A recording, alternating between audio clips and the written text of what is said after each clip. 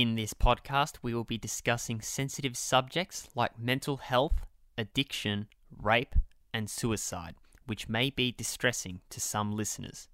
If you or anyone you know are struggling with your mental health, help is available to you for support at Lifeline 13 11 14, Beyond Blue at 1300 22 46 36, Kids Helpline at 1-800-55-1800, and the Sexual Assault, Domestic and Family Violence Counselling Service at 1-800-737-732.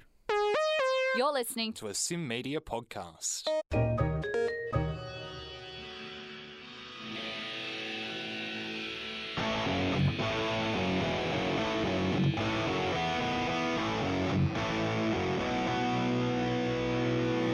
In a world of iconic riffs, immortal solos, the highest notes, and the most guttural growls, the debate of the greats has raged on for decades, and we settle them here.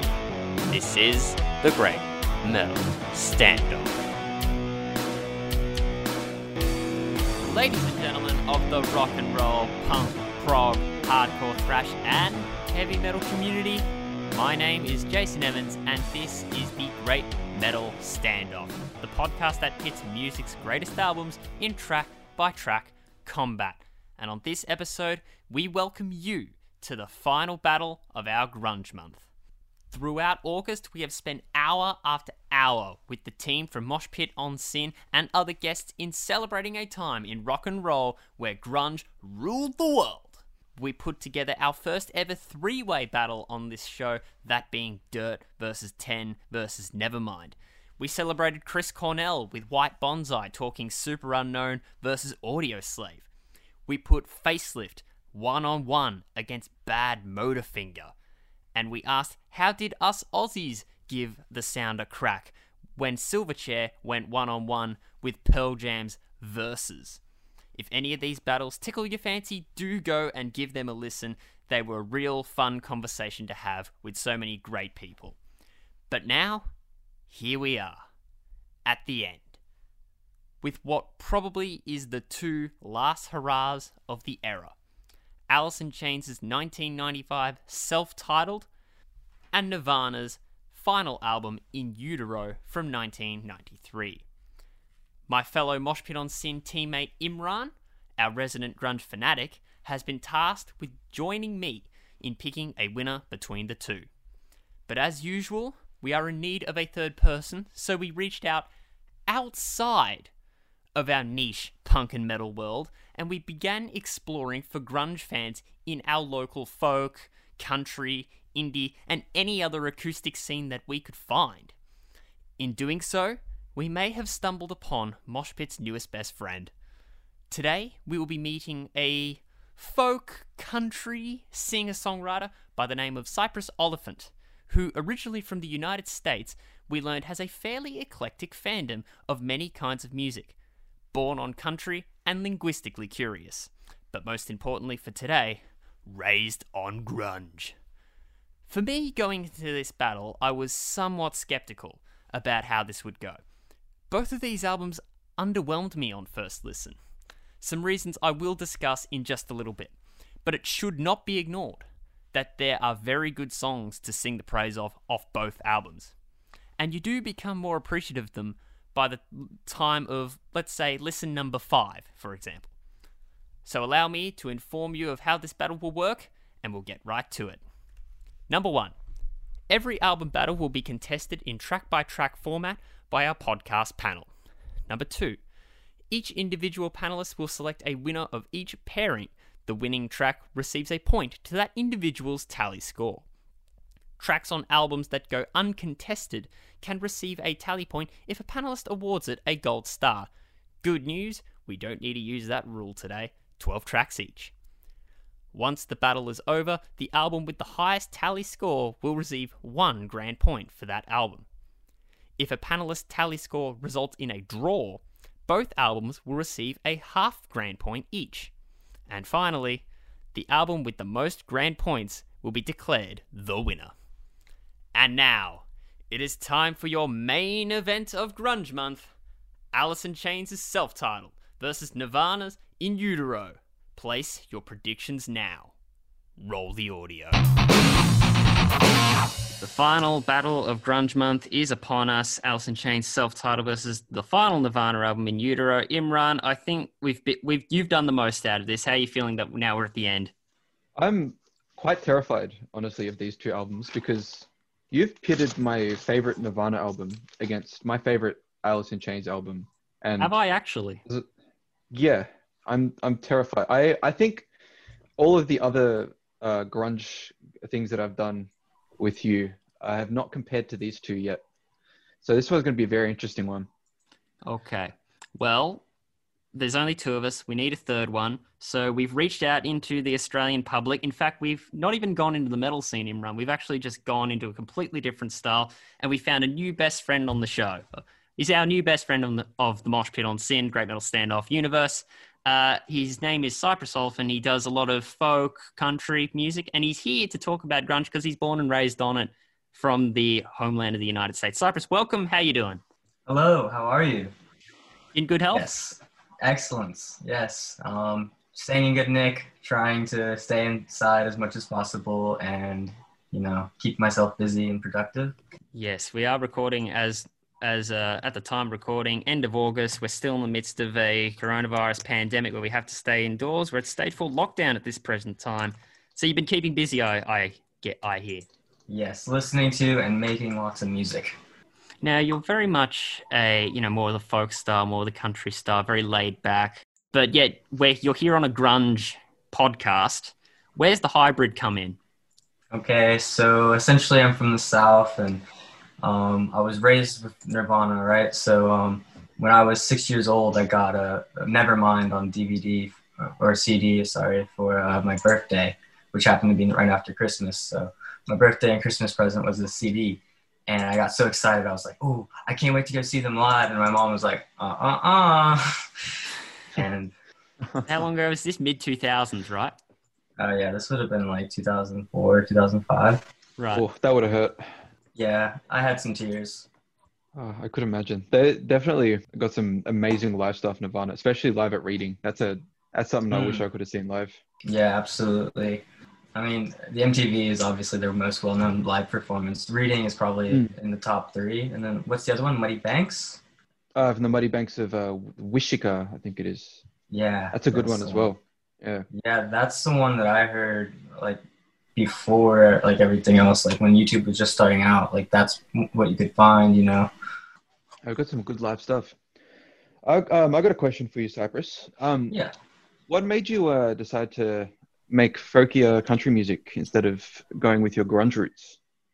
Yeah, well, I actually think it's kind of interesting that so when you think of Kurt Cobain's vocal style and his writing style, he has a lot of country undertones.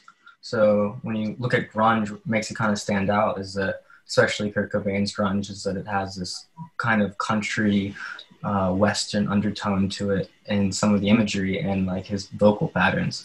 So I thought it would be interesting to flip it and put grunge undertones into folk songs. Ah, that's really cool. I like that. Yeah, so the idea is that grunge embodies a lot of angst and anger, and country music is kind of letting go of that, or following a ballad or something like that. And I like the idea of having these lines. If I could quote something of mine, is and if I die, then who am I kidding? I'll be buried within the living. It's kind of dark, but at the same time it's beautiful because it's kind of renewal at the same time of death, So I like those undertones and those themes that you find in grunge and putting those back into country, where I think a lot of grunge kind of stems from. Yeah, it's definitely very prevalent in grunge music, especially with Alice in Chains as well, because I believe Jerry Cantrell's very inspired by a lot of that country stuff as well, especially on this album, which I guess we'll talk about. Yeah, so Cypress, when we got in contact and thought about, you'd be good to talk about a grunge album here. How did you react when I made the pitch to you, Alice in Chains self-titled versus In Utero? What first went through your head when we pitched it? How can I not be biased? Um, so I think the first thing coming into this is that, yes, I do like a lot of Alice in Chains, and their MTV special Unplugged is arguably just as good, if not better than Nirvana's. It's definitely extremely underrated, I believe. But this album is really interesting because a lot of these songs are featured on that live performance. And it was kind of new to me because I'd never heard the whole album. So listening to the album for the first time, I was, just trying to take everything in and, trying to gauge the perspective of it. So Imran, you said it was your favorite of each. Have you been conflicted for the last few weeks? I have. Well, initially, I was leaning towards one side, but now that I've properly listened, because I haven't listened to these two albums in a while, so my initial thought was I won't spoil anything. I was leaning towards one album at first, but now that I've listened to both of them, written some notes, I could not tell you which one I prefer, which one will win tonight. So guess we're going to find out together. And Cypress is going to be trying very hard to maintain as impartial as he can, I hear, as well. Yeah, I want to make sure that I take into consideration the same factors. In every song, well then, two final questions then. One is a piece of admin. You do have material available right now. I think it's on SoundCloud, isn't it, called Fire? If you want to talk about Fire, just to we'll get to know what you sound like. Yeah, sure. So this one is definitely Bob Dylan inspired. So a big song for me was Wagon Wheel growing up, and it has a lot of references to North Carolina, where I was born, and Tennessee, where I grew up, and goes all the way up to New England and back. And I kind of like the Bob Dylan-esque like imagery and landscapes he makes when he writes, So I start the song off with some really interesting imagery, and like it starts with the chorus, right? So it's talking about being a fire and comparing that to my dog just came inside. Sorry. All these invasions on Grunge Month. Yeah, and I'm already flustered, so I have to regain my composure. As I was saying, the dog's invading. It's not the three-legged dog on the Alice in Chains album, clearly. True. More than one dog on this podcast. Talk about tie-ins, eh?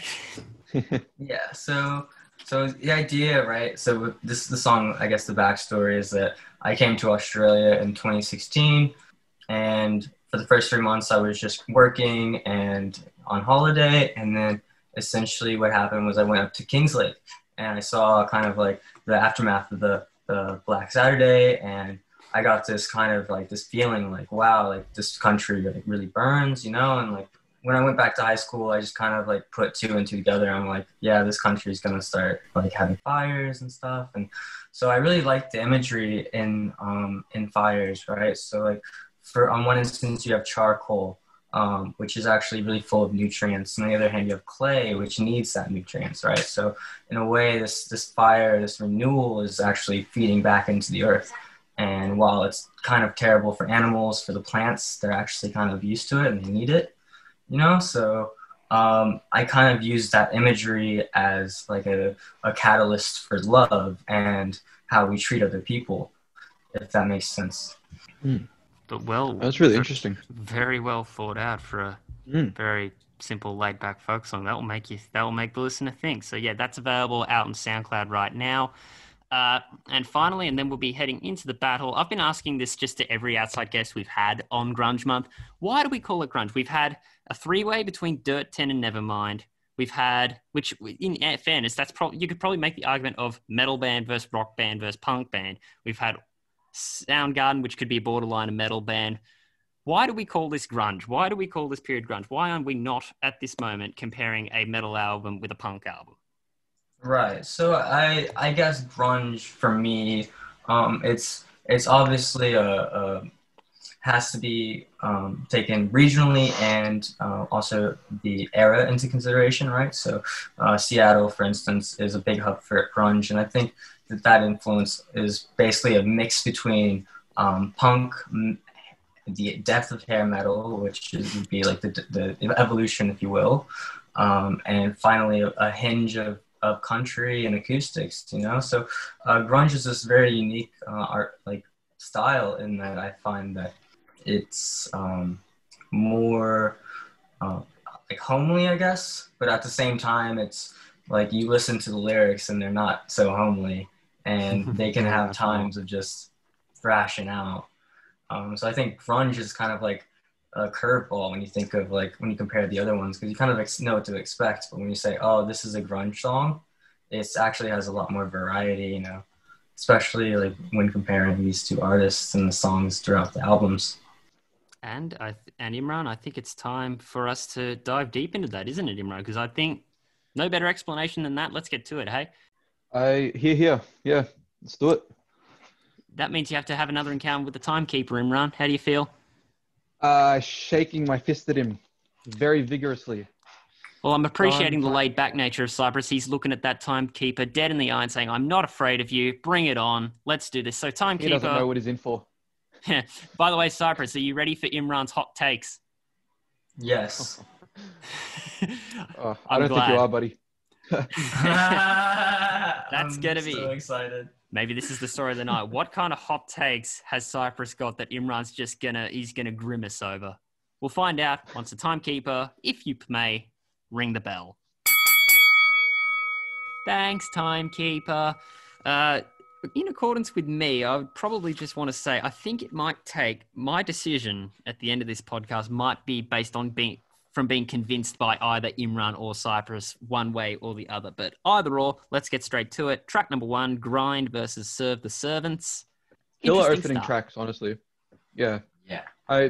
Serve the Servants is an interesting one because that's like, you get, from the comparison of Nevermind, that started off as like their hit song. Everyone knew it. It sucked you right in.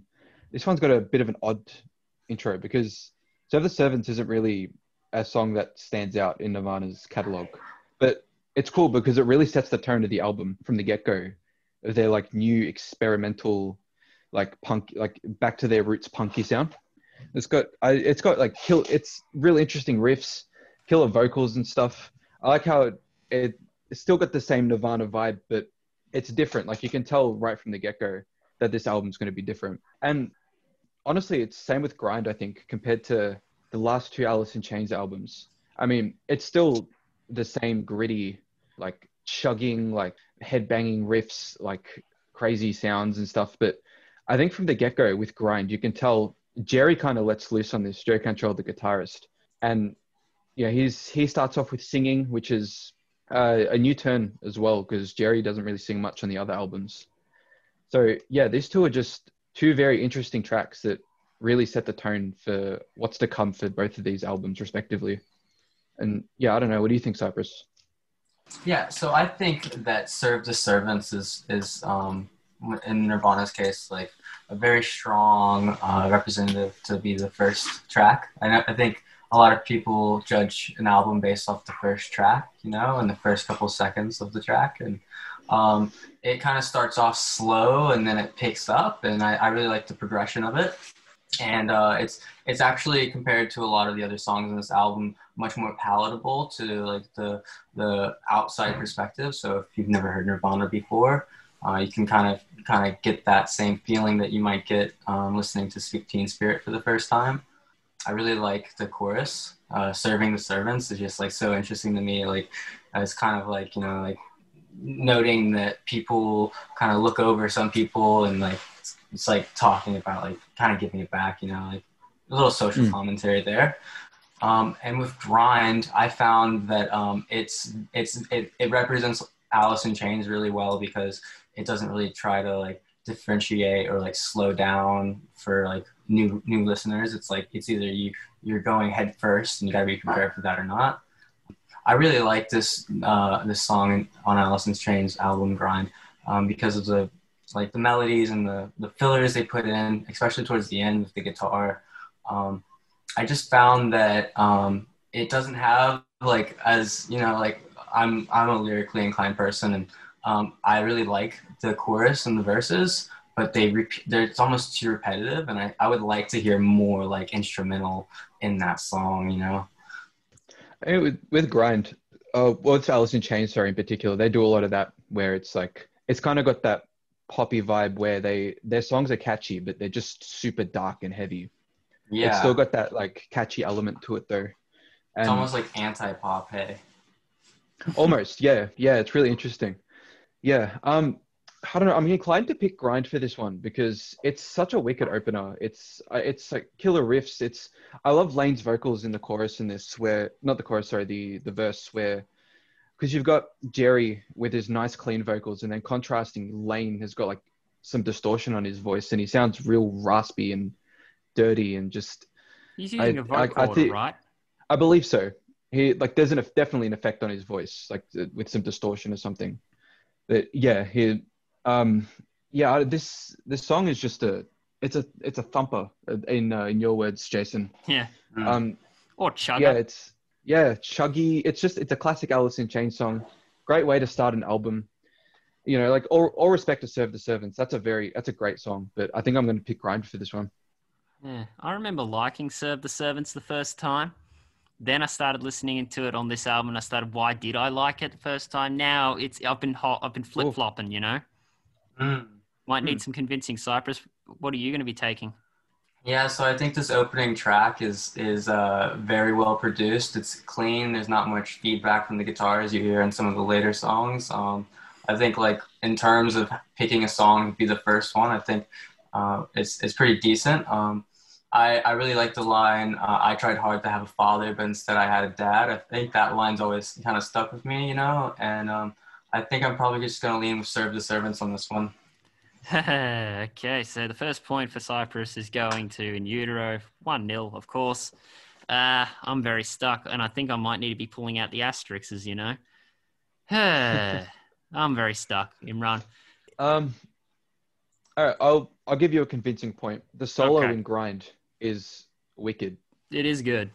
It is good. That I think is one of the best uses of the tremolo arm since Jimi Hendrix. It's a hot take, but it's a good use of the tremolo arm. He's got some sick techniques in that. This opinion may change, but I do like the chugger of Grind. I like Serve the Servants, but this can change. But my first point's going to go to Grind. Let's see what happens. That's right. Oh, It's only dear the first God. one. What's It that, only gets Imran? worse from here. It It gets only gets worse? worse from here, buddy. Yep. Brush Away versus Scentless Apprentice. Sorry. Brush Away versus Scentless Apprentice. Just get the fun fact right out of the way. Scentless Apprentice. See, what a tongue twister. That was it's one of the very rare songs that is credited entirely to Nirvana. All three of them had a hand at writing that one. Yeah. I had that written down as well. Yeah, that one's also based off a book by I forgot his name, but it's a book about Perfume, it's called Das Perfume. Perfume. Yeah, Perfume, the story of a murderer or something. And Spoilers. yeah, it's about a kid who was basically born with no body odor, and he's got a super smell sense. And I'm not going to go into the rest of it because it's dark, but it's cool. But yeah, Scentless Apprentice is honestly one of my favorite tracks off of In Utero, because that groove at the start on the drums just is freaking wicked. You got the crazy guitars happening at the start. Sick riff. It's like in the verse, it's like almost like a call and response from the guitar riff and the vocals. And then that chorus is just like crazy nuts screaming, like it's like organized noise. It's insane. Even the guitar solo is just nonsense, and the whole song's pretty much just held together by drum and bass. But it's for a crazy punk song that's just noise, that's a solid song. You know? I think my point's going to go to that one. Imran, to your point, I think half of In Utero is held together by drum and bass, to be perfectly honest. Yeah, that's a fair take. Yeah. But with you know, I mean, it pays off with this song, you know. I don't know. What do you guys think? Yeah, so this is an interesting one because the drums are very prominent in it. And a little interesting tidbit about this album is that it was basically recorded off in the mountains in, I believe, Washington. And I think it was Minnesota, Steve Albini, I think, from what I read. Okay. Yeah, so somewhere in the middle of nowhere, essentially, and they got snowed in for half of it. So they were kind of upset whenever they got, they were doing it for like about 2 weeks, which is pretty quick. I don't know, kind of slow in some aspects, but compared to how much they actually did in the limited amount of time they did, pretty interesting. But an interesting tidbit is that when Dave Grohl was doing the drums, they found it was too loud for some of the songs, and so they would put him in the kitchen, and they'd set up 30 microphones around his drum kit. And yeah, so some of these tracks, you'll hear the drums come in, and it's just like, whoa. And it's Steve Albini putting 30 microphones around Dave Grohl. So Senseless Apprentice is a good example of that one, because it's really raw, and it is very punky. I admit, I agree on that one too. Raw, punky, and garagey, but I'm not a fan of that screaming. Yeah, well, there's one. It definitely grows on you. He's saying "get away." Yeah. It's one of those things where, like, if you read the lyrics, like, you're kind of be repulsed by it, but like, it's one of those things where, like, he kind of wrote these horror tracks, sometimes, and that's kind of like, if you compare it to his physical art, like with the babies and with the In Utero album cover, like it kind of makes sense that he would sing songs like this. So I guess I would put my point into Senseless Apprentice in this one as well.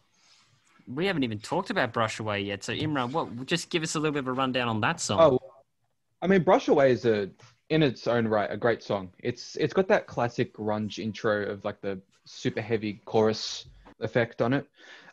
There's a massive sound to that song. There's like big guitars in it. There's some sick bass in that verse. I particularly like the chorus in this song because it's very rhythmic. Because it's like, they try to get away, like very rhythmic in terms of how they sing it, and I think it's really catchy. Plus the guitar solo in it as well is also great. I think this album is very much Jerry's standout album. I think this is like, honestly, like his peak of his guitar playing is on this album, like, which I'll get into more later, but he's got some fantastic stuff. Like he explores some like crazy experimental type stuff on this, and I love his guitar playing on this. I think it's one of the main reasons why it's my favorite Alice in Chains album. Be sure to let us know about that as we go along. That's interesting that you are attached to the chorus, because I'm more drawn to the verse, particularly when he's talking about when he's like, my aggression, my intention, like that really stuck with me. Like the intention that he actually has in his voice when he says those words is really really cool, and like I thought that was like really nice, and like the vocalization in this song is nice, but like I think I don't know, it can go both ways in some instances. Like I personally like it in the verse more than in the chorus. I mean, the verse is great. It's another classic case of Alice in Chains' use of harmony. With it's kind of like a power chord almost that they do with the voice, and which is like, in musical terms, it's got the main melody line, and you've got a perfect fifth above it or below it, which would be a fourth. But yeah, not to get too much into that. It's very much like stable, like it's called a perfect fifth. So it's like it makes sense the whole time, and it works. It gives it that really thick, like almost angelic kind of sound. Okay. Yeah. Okay. So Imran and I still need a pick on a winner on this one. Cypress has gone 2-0. I'm picking Senseless Apprentice. Senseless Apprentice? I think, yeah, you know what? I think all three of us are in agreement, but I think I'm picking Senseless Apprentice for a different reason, just because Brush Away felt a bit stagnant and just a bit too mellow for my liking. I'm not sure. That can easily change once we're done. Not as in mellow, as in like melancholy, but just stagnant. Doesn't move along all that much, where Senseless Apprentice has a bit more going on. Personal opinion, that could easily change within the next hour or so, but I'll take Senseless Apprentice. So that's tied it up for myself and Imran. Yippee-ki-yay. Next up, Sludge Factory versus Heart-Shaped Box. I just want to say before we get into analysis, if Sludge Factory went up against Senseless Apprentice, I would have picked it, but it doesn't. It goes up against probably the best song off In Utero. This is quite possibly one of the hardest picks. Like, this is one that I have been thinking about for the past maybe 3 or 4 days, and I still can't seem to come to a decision. Because on one hand, you've got Heart-Shaped Box, which is one of the most iconic Nirvana songs, and easily quite possibly one of the greatest Nirvana songs of all time. Arguable, but there's no way it's not in your top 3. Cypress, is that a hot take? It's top 10. It's got a great, so like don't get me wrong, this is a great song, but I have listened to their box set like 20 times, and there's so many unreleased tracks that like Kurt Cobain was scared to put out there that I think he should have. And this one was it's interesting because like he's kind of making this dig at like his falling relationship, and it is quite personal. It's also an extremely influential song. I think that so personally, Heart Shaped Box is about his relationship with Courtney Love.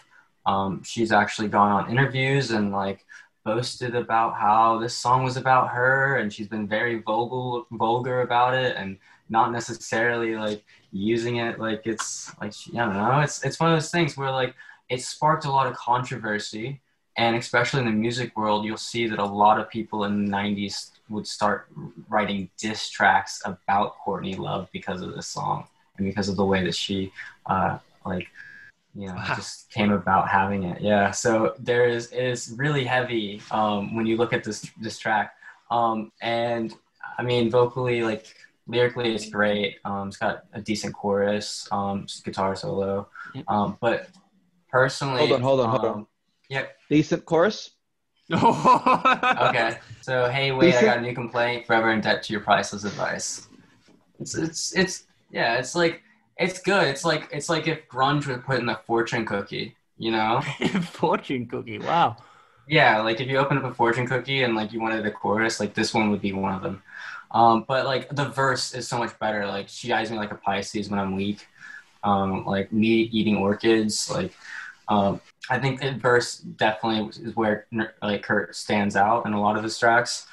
And like occasionally he'll use his chorus as to express a political view or something like that. And in this case, it's just like expressing his angst, which is great. Now I really like the melody of Sludge Factory. I love the music. And I think the thing that stands out about this track, Sludge Factory and Heart Shaped Box, is actually the outro of Alice in Chains. So you hear all the fillers, you hear the guitar progressions, and then it comes in with this very like powerful message that is like overlooked. Right? So like, Are we talking your weapon is guilt? Yeah, your weapon is guilt. So more importantly, the lines that come before it. In the wrecking of the keeping the desired effect, the breaking of the spirit thwarts the whole being. You understood all that? Yeah, so like the weapon is guilt. If you go up to like halfway, right? So he starts off by saying, where the vultures, liars, thieves each proclaim their innocence. No one suggestions or rhythm. So essentially, your weapon is contained, right? So like vultures, liars, and thieves each proclaim their innocence. So the ones that are like suppressing the people are basically using the guilt of other people to keep them suppressed. It's almost like Stockholm syndrome, right?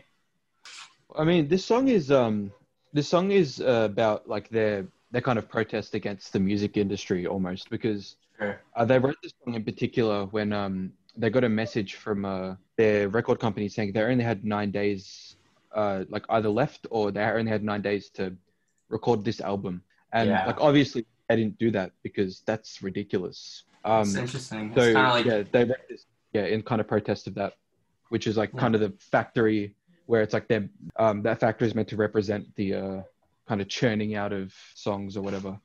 I think now is a good point to mention the production of In Utero is similar to that.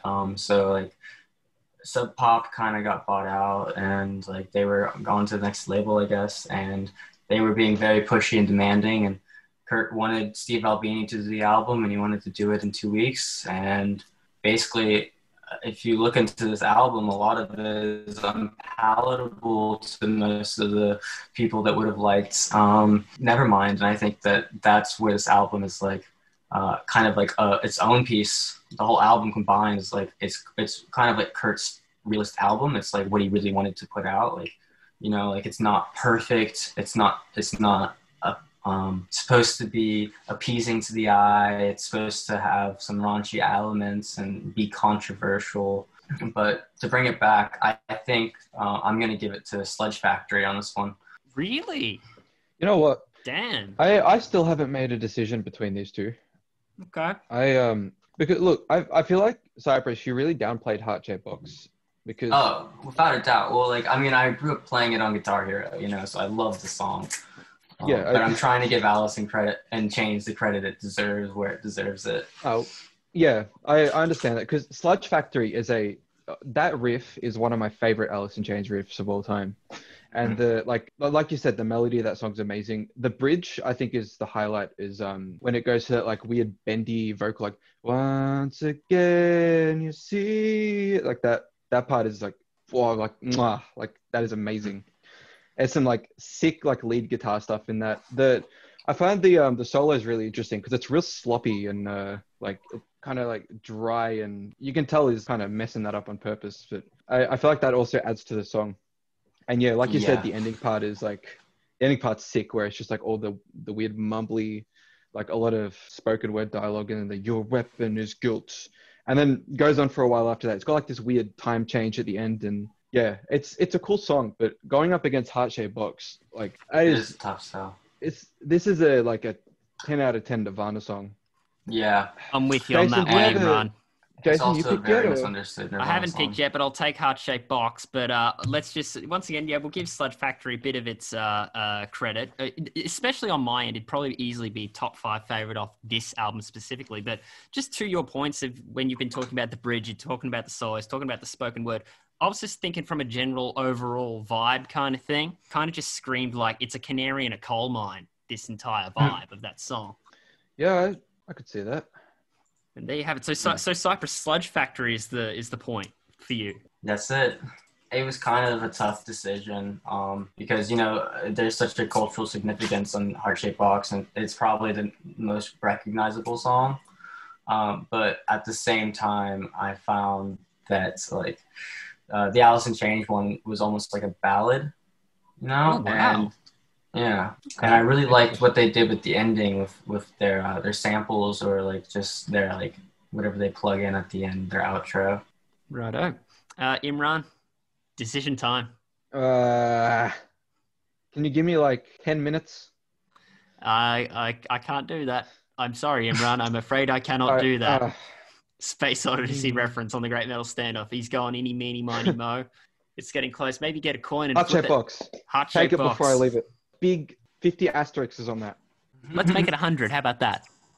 That sounds good. I like that. 100 asterisks? All right, with 100 asterisks next to it, Imran has taken Heart Shape Box. Next up, probably Imran, correct me if I'm wrong, the lead single of the self-titled Heaven Beside You?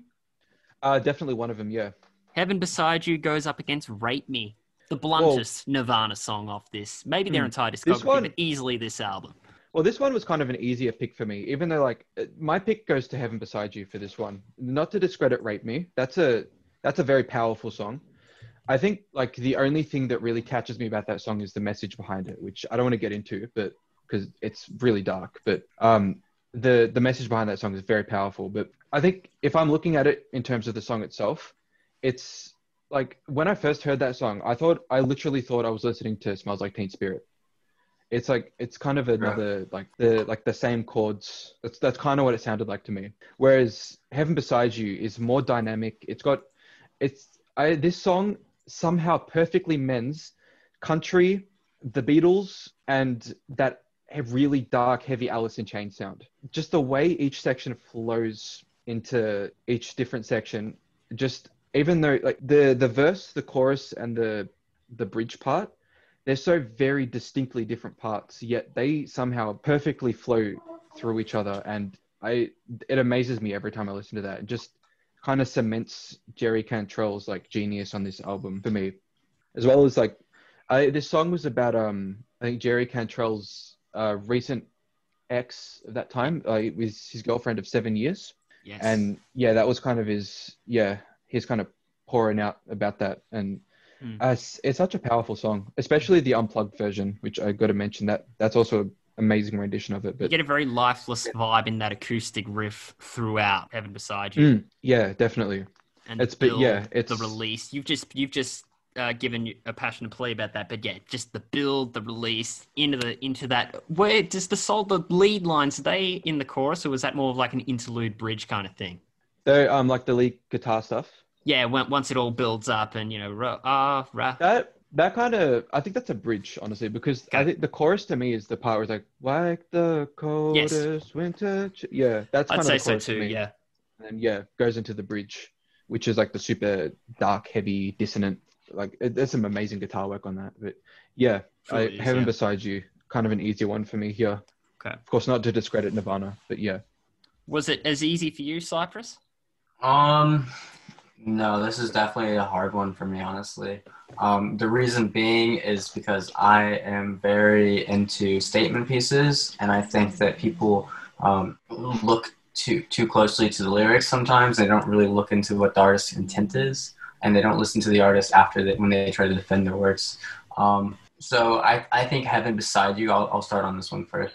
Basically, I think that this song is really dynamic. I love the way they use that rhythm electric guitar to go over the lead acoustic.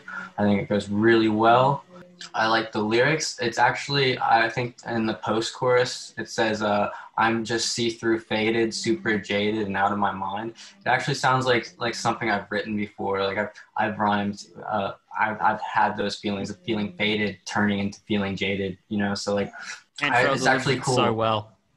Yeah, it's cool to see how that comes out, like, and people like, you know, like, and like to see someone's already written something like that is just great. Now, when it comes to the song Rape Me, I think it is definitely a 100% statement piece. And I'm not sure if you know the history behind this song, but essentially this song is it's a statement piece on not only how the media portrayed Kurt Cobain's song Polly, but how the general populace didn't even understand the meaning behind Polly, right? So you have Polly, which is an extremely anti-rape song in the perspective of the rapist, whereas Rape Me is in the perspective of, I believe, Kurt Cobain.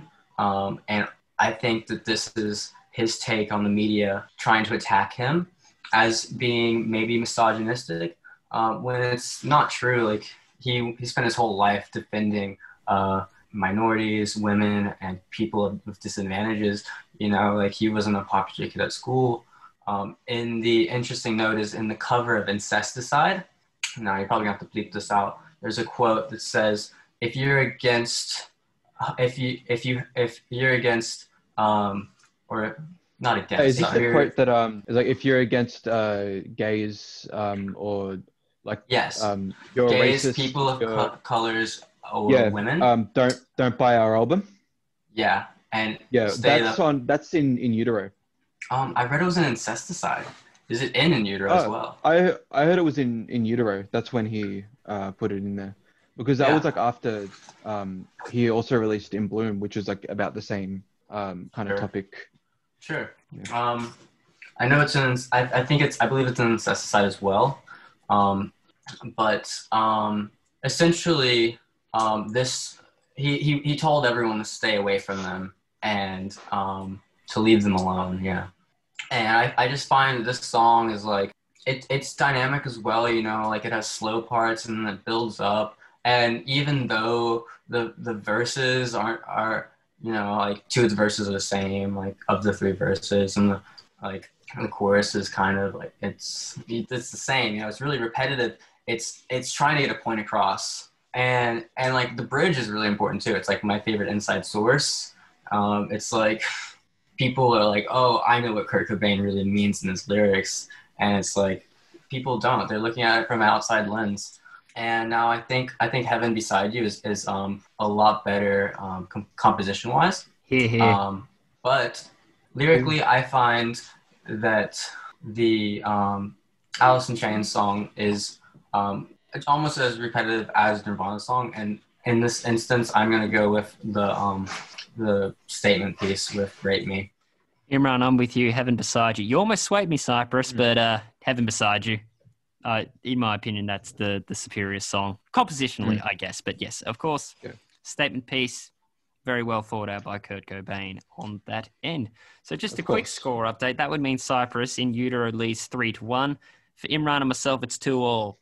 I didn't actually expect a draw. Damn. Imran, is this the draw I've been predicting all month long?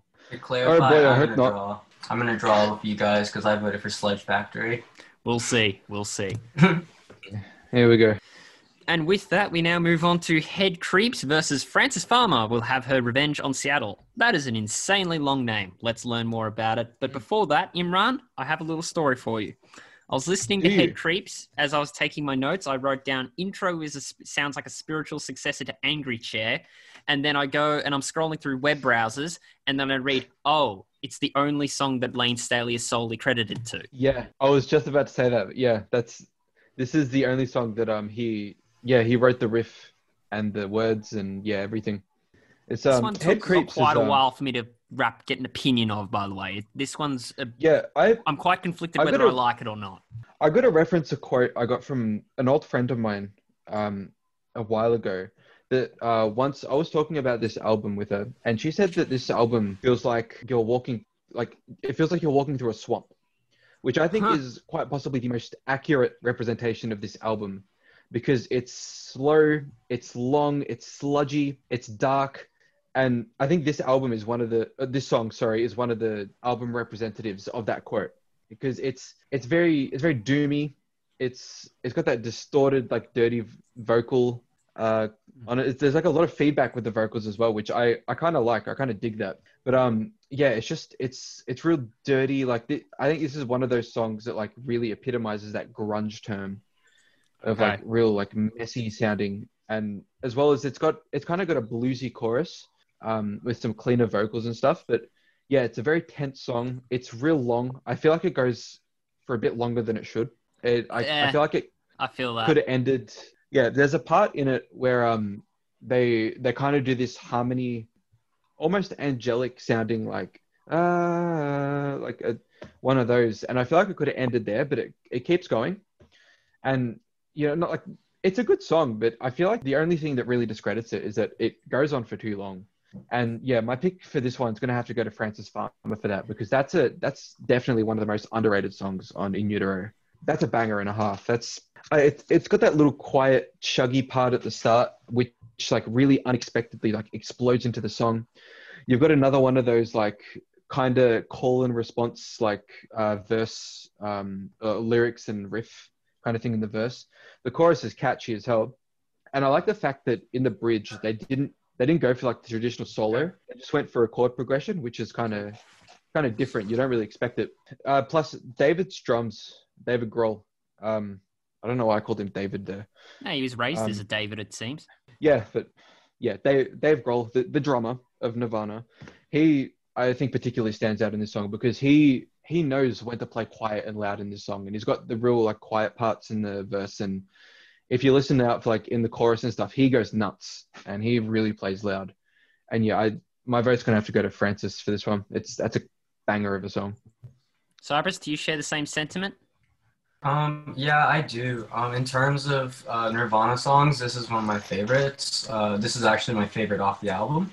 Why is that? So, background of the story is Frances Farmer was an actress who had schizophrenia, and Kurt Cobain was really interested with people with mental illness.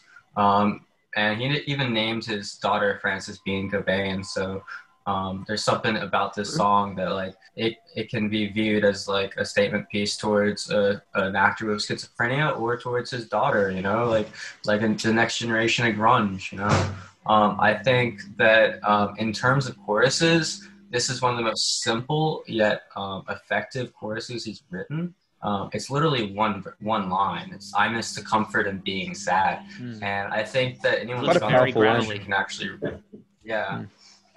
anyone's gone through depression can relate to that because when you're going through depression, a lot of times you feel okay or fine, but when you're trying to be happy and bring up appearances, it almost feels easier to just be sad or be okay with being sad, So like, I think what his message there is pretty powerful and really concise. So yeah, I'm gonna give it to this song. So Francis Farmer goes to is the point that Cypress is going to give it, or politically incorrect by Sadgasm, as I like to call it. Yes, Imran, I did actually go there. I made, but no, Goddamn. Francis Farmer probably is one of the more underrated tracks. I know Cypress just said it's his favorite, but for me, it's just more of an underrated track off In Utero, and I think it sounds like we're going to be all in agreement here because I'm definitely going to take that one as well. Yeah, no one really talks about this song. I feel like it's definitely underrated. Yeah, but I don't know. I'm still conflicted as to whether I like Head Creeps or not. Just for a moral victory of Head Creeps, what have you got anything that could help convince me that I do, Imran? Well, I mean, I kind of like the fact that it's I feel like it's very Black Sabbath inspired in the fact that it's real doomy and like it's got that Alice in Chains like chuggy kind of vibe to it, as well as the fact that it like in terms of like the guitar licks and stuff, I like the fact that it's kind of bluesy. It's got like the classic like Zeppelin-y Black Sabbath kind of vibe, as well as keeping with like Alice in Chains' sound as well.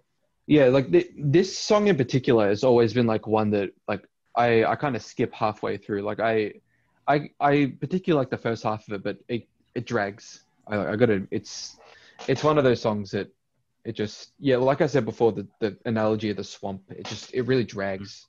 Interesting. The swamp comparison. My comparison was that the riffage is just like the opening of Hell's Gate. So that's still a very similar feel.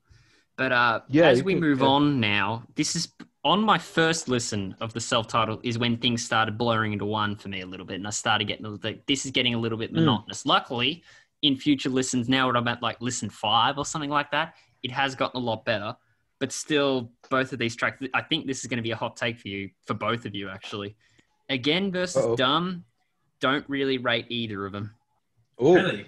That's a hot take, I know. The only thing I like about Dumb is that cello. Dun, dun, dun, dun, dun. I could hum that all day, but other than that... That is a very hot take. That is very hot. Yeah. Oh, yeah. That's Spicy, a boiling hot take. Yeah. I got to say, with Again, I get what you mean by the monotonous, like, chugging stuff, because the only problem with Again that I have on the album is where it's placed. Because it's placed after, like, so you've got the first 3 tracks, which are chuggy riffs. Yep. Then you've got Heaven Beside You, which is, a bit of a draw away from that. And then you've got Head Creeps, which is like pretty much purely chugging. And then you go into Again, which legitimately is one of my favorite songs on this album.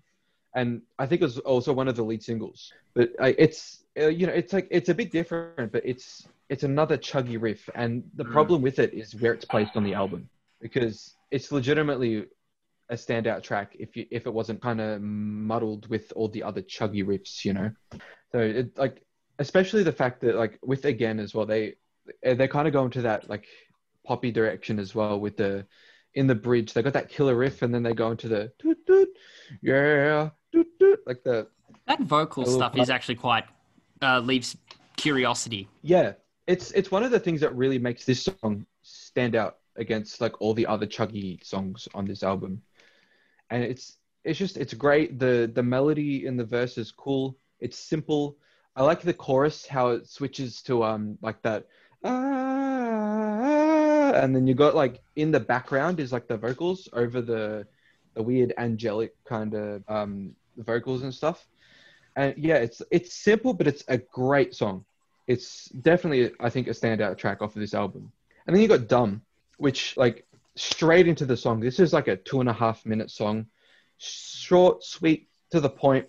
The cello, I think, takes a very prominent role in the song, but it's like aside from the cello, like it's a great song. It's got a nice meaning behind it. It's kind of in my head, it's kind of like a Something in the Way Part 2, where it's really simple, but it works. It's one of those songs that kind of sticks with you.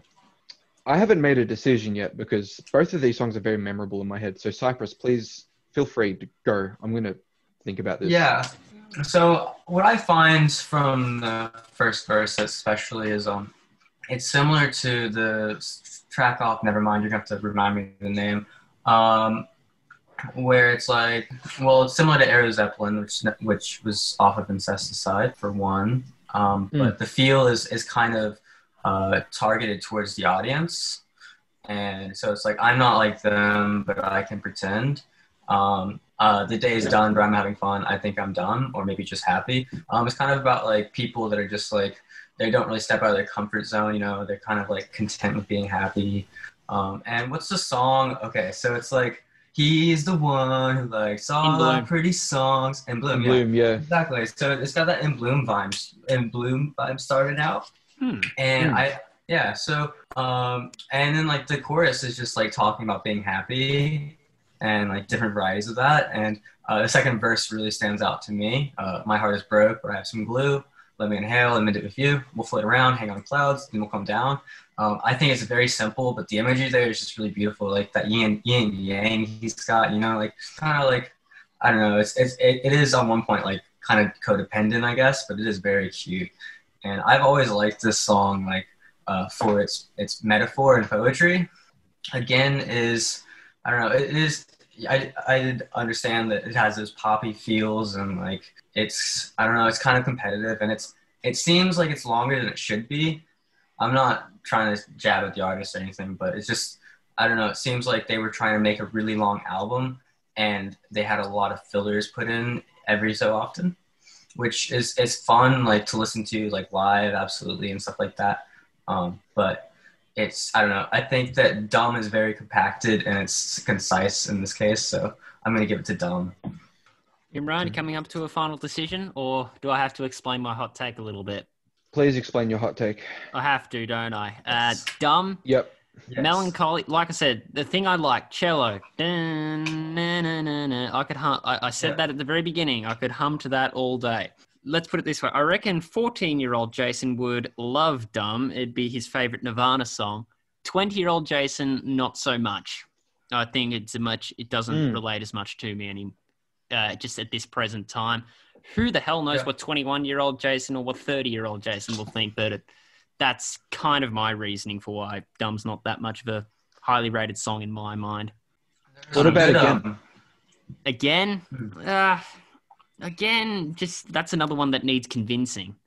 It's one of those tracks that's like, I don't know what to compare it to, but it's one of those like short, choppy, like not choppy, but how do I explain it?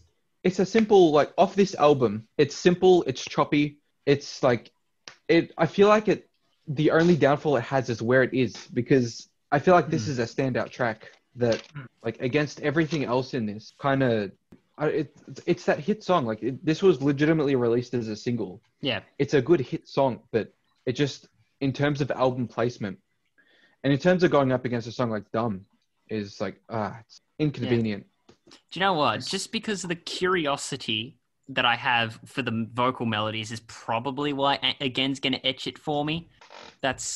I think that if that helps you make your decision, or if that just makes it worse for you, Cypress and I don't know. But I know Again will etch it just through curiosity's sake. Oh, man. Okay, I'm going to just for nostalgia's sake, I'm going to go with Dumb on this one. Dumb it is. Just take big asterisks on that. Is it another case where we got to move on before you change your mind? Quick, do it now. All right, we'll do it. With Dumb, it's kind of versatile in that you can actually like listen to it in many different ways and perform it in different ways. Like you can do it cockily or you can do it confidently. There's actually some like emo Midwestern post-punk bands that do good covers of Dumb. I can't think of the names right now, but like if you have a look at some of the covers out there from big name bands, it's like a pretty like decently covered song as well. Send it to us. Maybe we can give it some airplay on Mosh Pit. But before we move on, Imran, even though I know your mind might be about to change at any moment, I'll just give Dumb some credit here because I have slagged on it a little bit. The unplugged version is miles better. Yeah. That's a cold take. That's an appropriate take. There we go. Redeeming myself in the end. Okay. Shame in You versus Very Ape. Ooh, I like this song. This one is a really interesting one because these two are my least favorite tracks on both albums. Interesting. Okay. Explain why. Well, Shame in You, like it's I feel like it's got the vibe of like a country kind of song. It's got that Alice in Chains, like if they took Jar of Flies, but like worse in a sense. Like it's got that vibe of like this should have been on Jar of Flies, but they left it off for a reason, and for some reason they put it on this album. And yeah, I don't know. I feel like it kind of gives me the vibe of Confusion off of Facelift more than Rooster. I do like with this song that the lead guitar is kind of bluesy, almost like classic rock kind of vibes from it. Yeah, there's some cool like off rhythms from the drums and stuff, but yeah, it's just I feel like it's a bit draining. Like I maybe it kind of adds to the vibe of that, like the whole aesthetic of the whole album feeling like a swamp. I was going to Um, ask you about that actually, Imran. This is kind of at the point where I started thinking, from a visual perspective, especially when you listen to "Shame in You," it almost just from a. I'm not. You might need to help me out with getting a grasp on production here, but it just sounds like it's kind of like underground in like some sort of concrete bunker, and it's not really quite soaring like a song like "Rooster" or "Down in a Hole in Dirt," or even like something like yeah, "Sea of Sorrow" and "Facelift." It just seems really bogged down. Like, for example, the yeah, it's real solo on like "Shame in You" is quite muddy. good, but it's subdued. Hmm. I I don't know if I'm using this term correctly, but it's like compressed, like Yeah. real. I don't think I'm using that correctly, but like it's real muddy and very like yeah, like you said, it feels like if these songs were on another album, they'd be standout, soaring, like they'd be crazy. But Something like a yeah, Rain on When I this, Die kind of thing. yeah, this I feel like Shaming You could kind of compare to that in that sense, like of the ballady, yeah. But yeah, for some reason, like on this album, because of the visuals, the visual you get from like a down, dirty, sludgy kind of vibe, this song kind of drains you. It's that's a Nirvana reference. Drain You, no Um, pun intended. yeah, very unintended, but yeah, yeah, it's real draining. And then Very Ape is a great song, but I hate that it only goes for like a minute and a half. That's Yeah, like the one thing I hate about this song. It's so visceral, it's crunchy, it's got a really cool like lead guitar part. It's got super catchy lyrics. It's like the lyrics almost feel like sassy with the like that lyric of if you ever need anything, please don't hesitate to ask someone else first. I love yes, that line. that's Yeah. extremely But quoted too. yeah, but this is a song that I feel like should not have been a filler track because this is very much a filler track, and I hate that. Like the one thing that deters me from this track is that it only goes for a minute and a half, and I feel like this should have been a full song. So yeah, again, I don't know what I'm picking. Cypress, go. Yeah, Take it so away. like with this track, it is very short. I'll give it that. It's actually one of my dad's favorite songs, if that means anything. But it's a very fast-paced song. It's much more punky than grunge, I find. I think the chorus is really nice. Like it's very simple. Out of the ground, into the sky, out of the sky, into the dirt. It's like it's kind of anticlimactic, you know. It's like back to where you started. Yeah, but I don't really have much to say with Shame and You, correct? Yeah. It seems like that song has a bit more going for it in terms of like lyrics. Very Ape is just kind of like this, like, I don't know, like word vomit, if you will, that like And there's is still like more trying word to just vomits to get come. out raw emotion. Yeah, Yeah, yeah, I that's was gonna right. say. Yeah, Okay, so Imran, we'll start with you. Final answer. I mean, look, I'm gonna go with Very Ape just because Hmm. I like it as a track, but I want to say I hate the fact that it's a filler track. You're giving it a So point for its potential. yes, Yeah. All right. Do you know what? I think just for my end, for my sake, Shame in You could probably grow on me eventually. The problems I have with that whole bogged down production style and how everything's very subdued and it's very muddy, it's kind of a gripe I have with the entire Alice in Chains self-titled. And it's kind of the reason why, once again, on first listen, it was a struggle to get through. It's a more grower than it is more of an impact, and you love it immediately. But yeah. I mean just that because there's more substance there, Shame in You is my point. I was gonna say that muddier bogged down production really pays off in some songs though. Like I'll get to that later, but Yeah, I It think does I've take- got. I can give it. Yeah, I'm quite complimentary to it as we go along. Anyway, Cypress. Yeah. I think that Very Ape is not necessarily one of their strongest songs, but it is. I do like how quick it is, and that it is kind of like a traditional punk song. It comes in, it comes out, and I personally just like it as like a a heavy grunge sound. I really like that sound, so I'll go with this one. Very Ape. Yeah, that's it. Okay. Mm. Well, we'll do a quick score check then. After I think we're 7 tracks in, making progress, gentlemen. For myself, Alice in Chains has now taken the lead 4-3 for Imran. In Utero leads 5-2. Cypress, it's borderline it's borderline a washout at this point. It's 6-1. Oh, So much for impartiality, I yeah. see. It's kind of like Yes. Salome with Frog Stomp. I love it. oh man, yeah.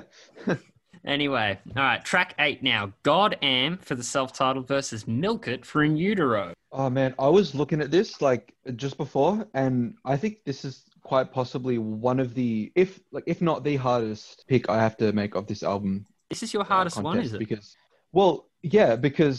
Milk It is like, I don't like, this may be a hot take or not, but I think this is the heaviest Nirvana track ever. Like it's crazy. It's like it starts off with the like the weird dissonant off note intro, like the weird drum rhythms, and then suddenly it kicks into that crazy riff, and I swear that is the heaviest they've ever gone. It's insane. You've got this is also like a classic Nirvana track in the sense of you've got the really quiet verses and the really loud chorus, and like in the verses you've got the weird mumbly, like it's real, like it freaks me out every time I listen to it because he's mumbling. I can never understand what he's saying, and you've got in the background just like guitar notes that are just all wrong. Oh, great. And then that riff hits, and you've got the big scream, like I'm not even going to attempt it. It I grabs don't your even know what he attention says in really those. quickly. It's one of those attention-grabbing Yeah, songs. it's crazy. I freaking love this song. And then you've got God Am on the other hand, which opens with the perfect, sure, God's all powerful, but does he have lips? Whoa. And then comes in with that really cool drum rhythm. Dun, dun, dun, which dun, dun. That kind of like, right? Yeah, immediately hooks you. And you've got like as well as like in the intro, they've got the little like guitar feedback like slowly coming in, which I absolutely love that. But yeah, this song is just one of the heaviest songs on the album. It's got such a cool, interesting guitar riff, really big chorus, crazy. Like this is one of the tracks that's like amazing guitar, like stand out for Jerry Cantrell in terms of guitar work. It's heavy. It's amazing. It's just it's such a great song. I think it's one of those songs that it's simple, but it speaks for itself. I got to make a decision, but I can't yet. Go, Cypress, please. Cool. So I really like Milk It. The first opening line is I am my own parasite. I don't need a host to live, which is kind of cool. But this song it's kind of like the idea of like people milking like I don't know, like their record contracts and shit, and like more importantly how the executives milk their clients. So like the chorus is like doll steak test meat, which is like I think he's trying to like flip the words there, right? So like it's like a doll steak test meat. Like essentially like I find that it's like kind of be like a if you look at the first words, right? So like steak and meat, the second words make sense, and then doll and test, they kind of make sense if you flip it around like a test doll or like a test dummy, right? So like he's kind of like objectifying himself in like the worst possible ways. And then like one of the most hard-hitting lines he's ever said is "Look on the bright side, suicide." You know, so I think that is like kind of like very impactful in that song, you know, especially like considering this is in the later years of his life. It's like he's obviously fed up with the music industry, and I think he does use like the imagery of the album cover in this song as well, which is kind of symbolic because it's like his angel signature left wing, style. right wing, broken wing. Yeah, that's it. Mm. And then like one of my favorite lines is her milk is my my milk is her her milk. Yeah, whatever. There's actually like a demo version or an unreleased version of Milk It that's much more laid back that I really like, off of the box set. But yeah, I like the finished product. And then when it comes to Goddamn, like it's very deep. The verses are very powerful. I like how it's been written. I like the lines where it says, like, this god of mine relaxes, world dies, I still pay taxes. Yeah. That's great. Yeah. Apparently, this was based off a yeah. story called "I Have No Mouth and I Want to Scream." It's like a short story about a computer named Am. Huh. So yeah, and he Oh, kind of wow. like takes over the world and keeps these humans alive purely for torture. It's messed up, but yeah. Well, like it's like if they could, if they had like robots back in World War One for Metallica's One. It's like a dystopian Yeah, Metallica's One, you would say. Yeah. That's That's cool. that's a good comparison. Yeah. Okay, so decision time, gentlemen. What are we thinking? Oh boy. Look, I'm only gonna pick God Am because of the opening line. Sure, God's all powerful, but does he have lips? Whoa. Got emphasis on the woe. Yeah. Whoa. The echoes in the song as well. It's crazy. But like that's also an asterisk song because Milk It is not my favorite of In Euro, but like it's a second. Probably. Second favorite. Okay. Second favorite. Yeah. I'm somewhat surprised by that take, Imran. Not a hot take, because obviously I'm not the expert here, but that's interesting.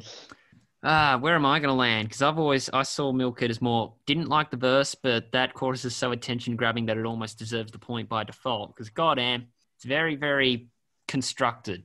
Like, dun, dun, dun, dun, dun. Everything is said to the riff.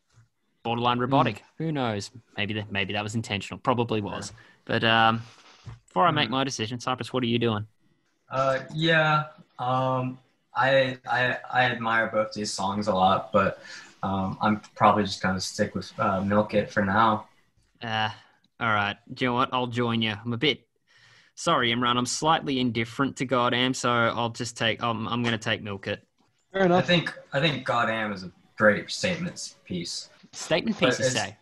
Yeah, well, they're both obviously statement pieces. I mean, Milk It with the music industry, and Goddamn with, I guess, like, I don't know, society and like how people view God and like saviorism.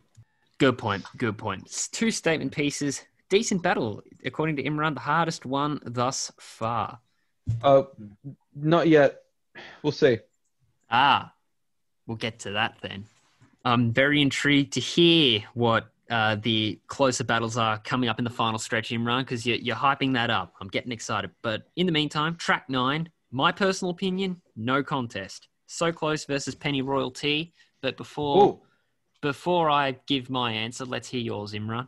Oh, wait, no. I want to hear your no contest now because this is a very tough one for me. Penny Royalty. Huh. Is that actually a hot take in your mind?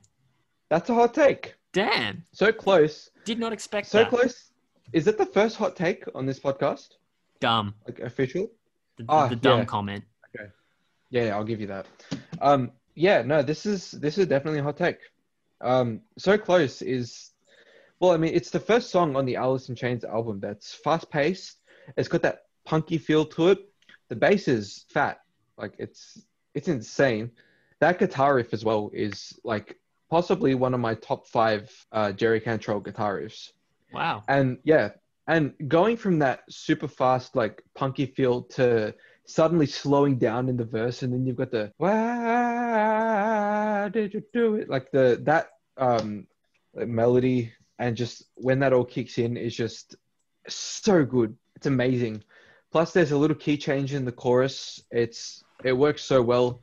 You got it, like, the chorus is also nice as well. You got like there's like a really strong feel in the first half of it, and you got a little falsetto, like woo-hoo, like that little part. But yeah, like I think this is one of those songs that like kind of competes with Nirvana in the sense of like short and sweet punky songs.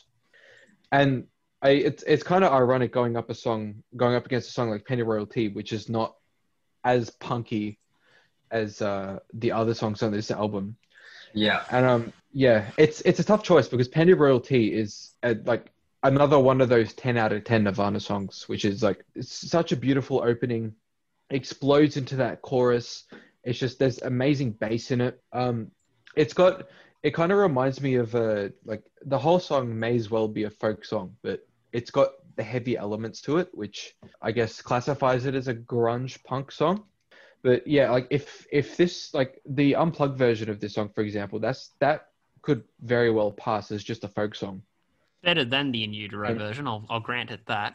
Yeah, I'll give you that as well. That's not a hot take. I'll give you that.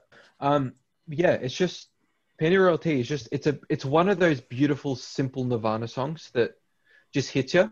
And This is one of the soaring I songs can't actually. picture. Once that chorus hits, the gravelly vocal delivery, take it or leave it, but still you can't fault the passion in that one. 100%. This is a banger of a song. I can't decide yet. Cypress, please go. Yeah. So Penny Royalty is actually like a really kind of beautiful song. It's like, I think that when it comes to Penny Royalty, it's got a really nice build up for one. So it starts off like very slowly. He just says, I'm on my time with everyone. I have very bad posture. And it's actually kind of sad. He sounds in entrapped. Yeah. So like to be on your own time with everyone is like, it means you have to be going through a lot of stuff to like not be like relating back to someone, and to say that and then to go on and say I have very bad posture. It's from an outside lens, it kind of seems like it's kind of like, oh, what, you just have bad posture, like that's why you can't relate with people. But like Kurt Cobain actually suffered like medically wise with a bad back for a long time. He had like this, I'm not sure what it was that was affecting his back. Yeah, but like so he had a lot of pain. I guess it was from bronchitis. Fact check us, facebook.com/metalstand. Yeah, I'm looking at it right now. Anyway, so but basically like he had back problems, and one of the reasons why he was so heavily using drugs was to self-medicate, and like he started off with like small stuff, but as we all know, he became addicted to heroin, and it's a terrible drug to use. But essentially, like he was doing it, because he had this like chronic pain. And it was just, enabled by his wife, sadly, but that's just semantics. You can see that in some of his other songs, like A Heart-Shaped Box and stuff like that, but I find that this song is like kind of like a ballad almost of like his pain. And I see what you mean. like, I called it an electric ballad in my notes. That's cool. Yeah. Yeah, that makes sense. Yeah, so that's just like kind of the subtle like hints he leaves in this album. Apparently, it was going to be the third release single, but then he killed himself. Yeah, I read about that. So it never got released. But like you can find like bootlegs of it and stuff. I mean, in its own right, it's still a one of like a big fan favorite in terms of like Nirvana fans. This is like definitely a song that everyone loves, that like stands out in terms of Nirvana fans. So like it didn't really need to be a single because everyone kind of drew to it. Couldn't you make the counter argument that if audiences are going to draw to that one, may as well release it as a single so it has a better chance of appealing to a broader audience? Which brings it back to the previous track of Milk It. Go on. Does it? Does it? Wait, what? Explain that because then. Milk It's about his record label milking his work. So they did the album in literally 6 days, and when it came down to doing the vocals for the whole album, Kurt Cobain did it in under 6 hours. Yeah. I did read that. Yeah. So like they wanted to get this album done because the record label was pushing them, for one, and for two, they knew that if they gave them a full album, they would be more inclined to say you can't put this in here than if they gave them like one song at a time, Right. Okay.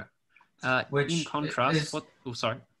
it's similar to So Close with Alice in Chains. Like a lot of these songs are like based on the music industry, and they're calling things out, like especially money and greed.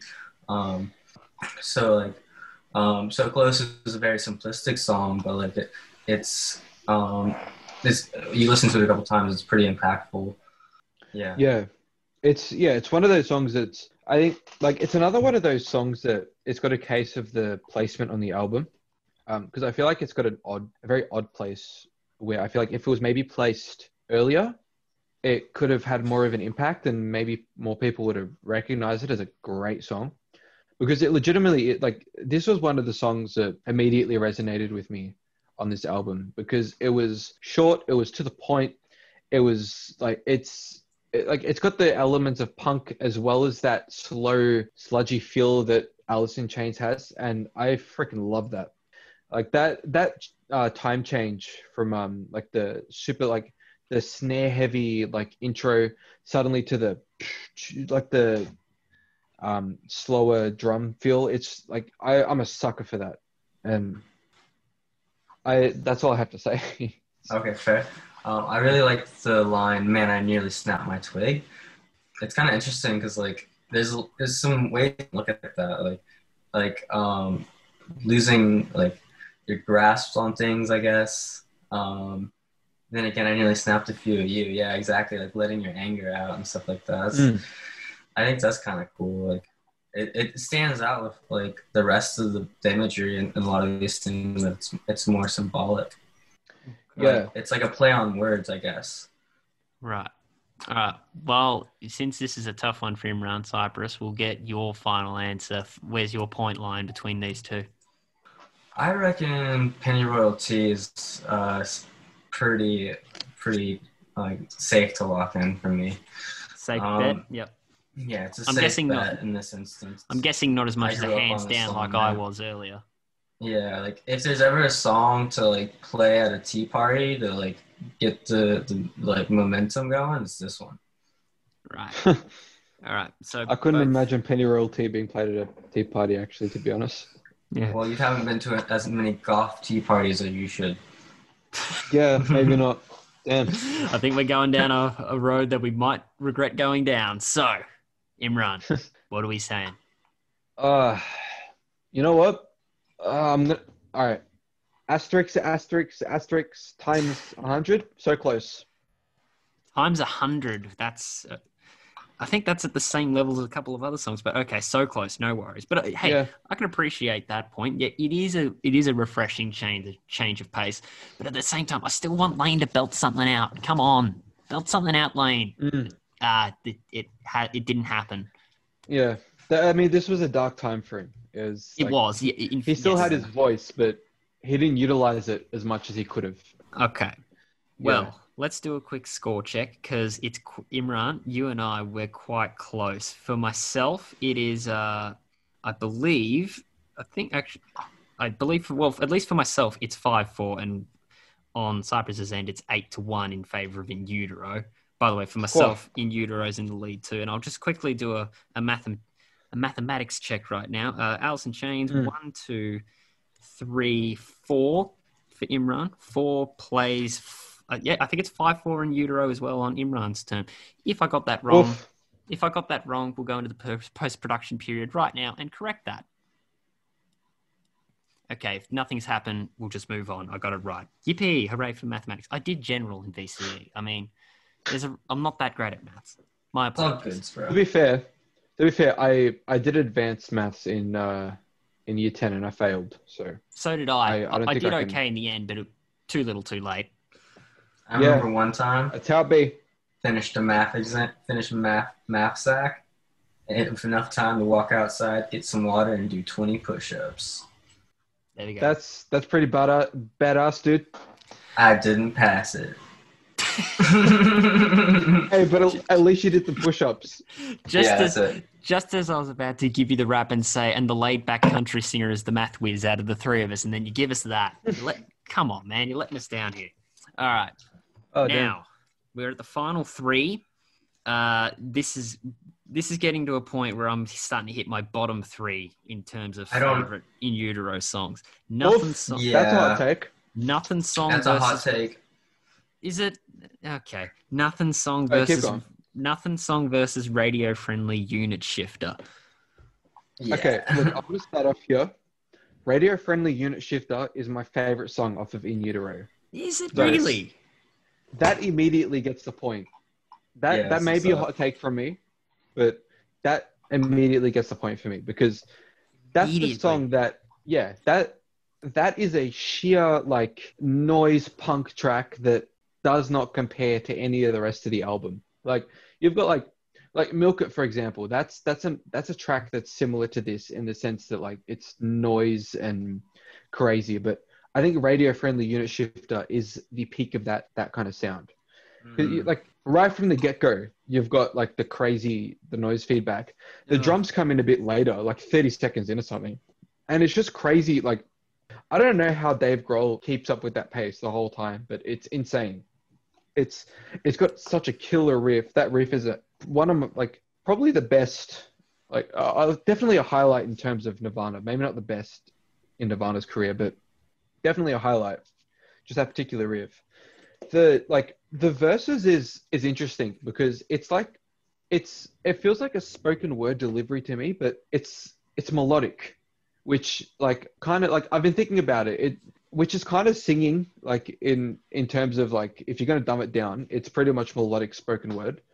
But I feel like if we're talking specifics here, he's pretty much reciting a poem. Like I think from memory when I read about this song, it's pretty much a throwaway poem that he came up with that he decided to put to this crazy song, right?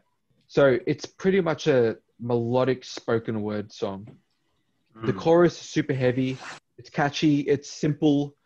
It's got a bridge that pretty much is the only like musical part of the song, because the rest of it is just melodic spoken word, crazy chorus and riff, and just feedback and super fast drums.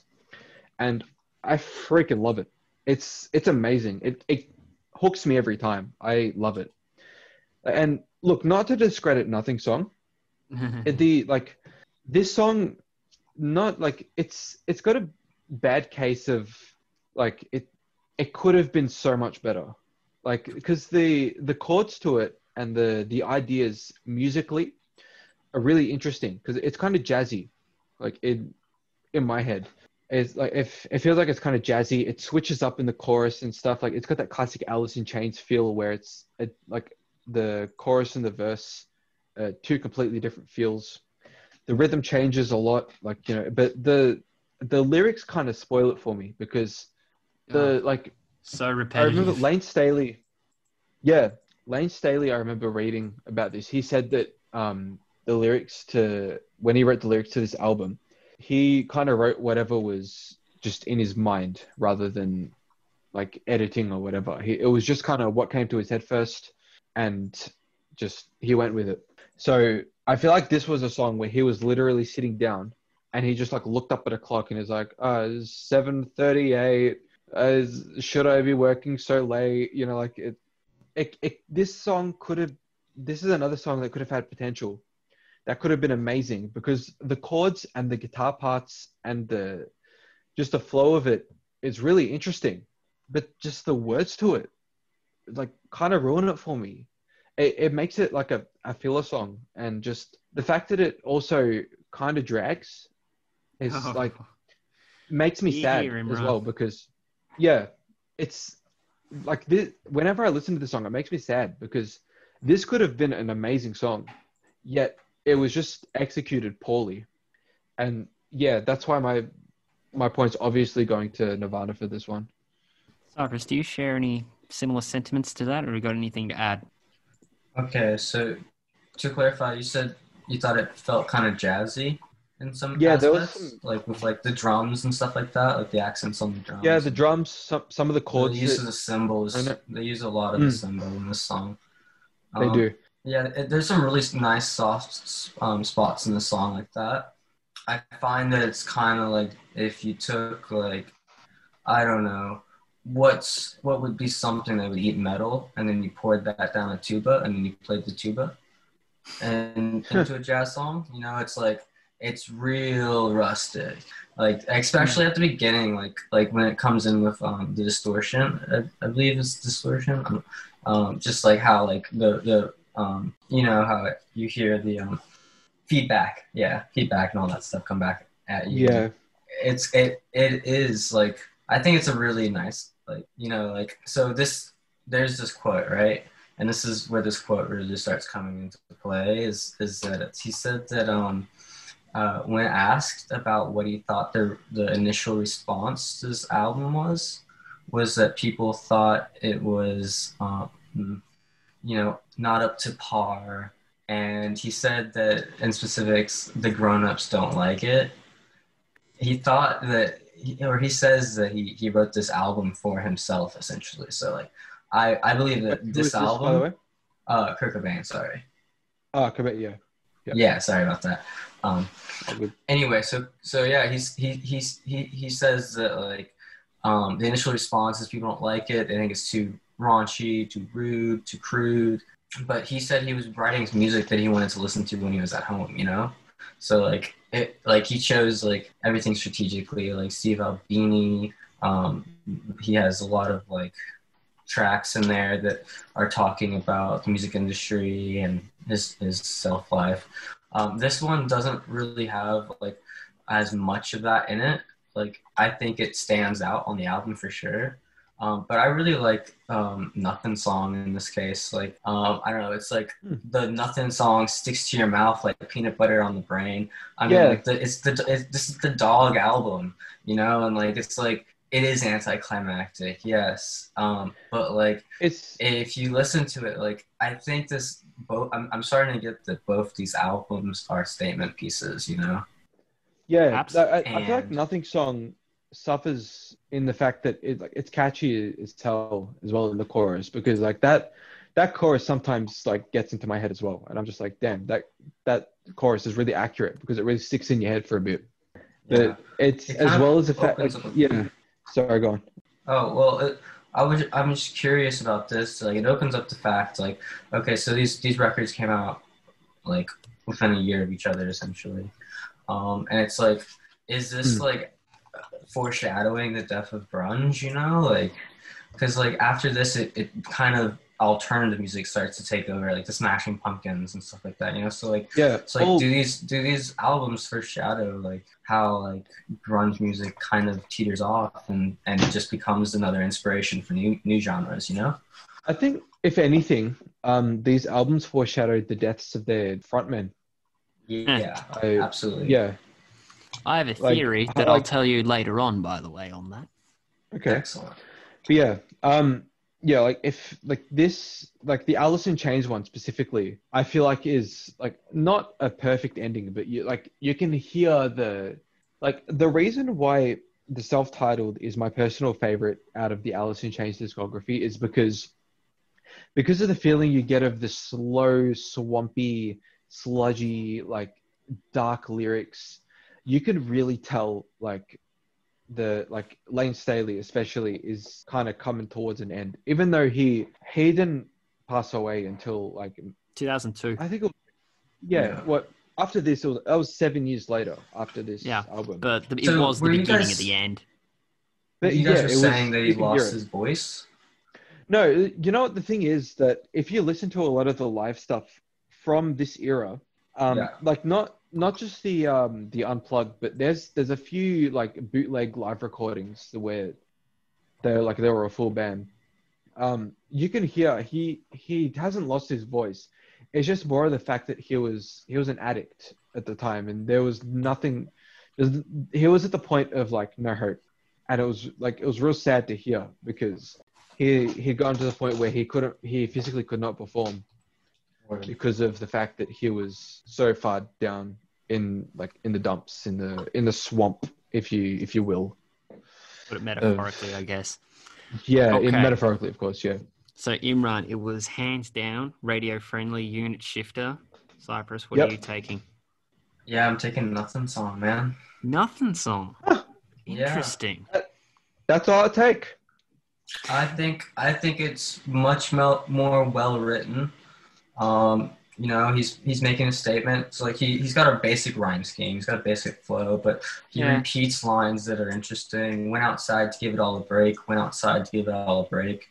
Back inside, Sam, throw away your cake. I mean, that's less. It's kind of less interesting, but See, you're very the one in the appreciative center of the wit and the verse. lyrics, aren't you? Yeah. Mm. Okay. Well, I know Imran, you said it was a hot take to say Radio Friendly is a bit of a bottom three in my opinion, but let's be honest, I hate the feedback. I understand that in fairness, the feedback you could probably you could probably convey that it's, you know, very frenetically scanning through and like one of those old timey radios that go through all the static and all the trying to pick up a signal. But the drums and the bass save it, and that gives it the point just because Nothing song is so repetitive that it bored me. Fair enough. Sorry. Yeah, all right. But I'm taking Radio Friendly just because the rhythm section saved it. It saved it. No, the rhythm section is definitely a big highlight in Radio Friendly Unit Shifter. Yeah. That's like underrated as hell. Yeah. But that feedback, just Kurt Cobain in general and the guitars, yeah, that's not my personal preference when it comes to Nirvana, I guess. Fair enough. Yeah, Okay. Yeah. All right. We are down to the final two. Let's get into it. For the self-title, we have Frogs, the longest song on the album, might I add, versus Tourette's, the shortest song off In Utero. Cypress, we'll start with you, but I think I'm going to give you another hot take. Tourette's, this is literally my notes on Tourette's. I'll just read them word for word. Good instrumentation, flailing like a maniac, which is a compliment, by the way. But I've also written in just 3 simple letters, shut up, Kurt. Nice. All right. So man. I guess we'll start this the only way I know how to. Moderate rock. Okay, so like I think that sample like is that. Certainly not moderate. I think that sample is like really, really funny. Like he's like making fun of like the music industry and people and like I don't know. The song kind of goes in circles. Like it doesn't really go anywhere. But like I really like the bar chords in it. Like it's a nice progression. You know, it's like a nice timing too. Like it's really like fast. You know, so it's not like it's like a fast song that goes for like 3 minutes. It's like it goes for like a minute, but you feel like you've gone through a lot. Frogs though, like there's just so much there. Like wow, like I really like this song. I liked it on the Unplugged. I like it on this album. Yeah, it's one of those things where like I'm really drawn to like creativity in the lyrics, and this one's really nice. Talks about like flowers watch through wide eyes bloom. Yeah, it's cool. Like basically replacing like your eyes with flowers blooming, you know, like or like awake your eyes lighting up, you know, with like a flower blooming. Really nice. Mm. The one thing I thought about with Frogs, it's probably the one with the most atmosphere and where that whole bogged down production kind of works. I mean, I'm not sure if this is a hot take, Imran, but with the exception, So Close would be the exception of this, but out of the last 4 songs we've talked about, Frogs is probably kind of one of those songs where it's like the soundtrack to Purgatory. It's that hollow and that dark and that atmospheric. Well, look, I'm like, all I have to say about Tourette's is that it's got a cool riff, it's got a cool idea, but like that's all I have to say about Tourette's. But Frogs, this may be a hot take, but Frogs is literally the greatest recorded song in the entirety of like music. It is so good. I don't think anything off of In Utero or anything from Nirvana's discography, honestly, could compare to Frogs. It is Wow. Whoa. so good, right from the beginning, right to the end. You've got the spooky intro, which is a vibe and a half, I must say. You got like it's just like, I don't even know where to start with this song. Yeah, like you've got the spooky intro. This I think is a really good example of that analogy of walking through a swamp is that really like it's a really bassy feel on the guitar. You got the real spooky like lead guitar stuff, and then that drum groove drum groove, sorry, that comes in is like, I think really fits the vibe, which the vibe honestly kind of gives you like it's like a really weird country vibe, but country in the sense of like really dark. Yeah, And it 'cause you've gets got really folky towards the end, but in a really Yeah. dark way. Exactly, yeah. You've got that acoustic guitar in the background the whole time. The lyrics flow in it so freaking well, and there's a little guitar riff in the back that supports it.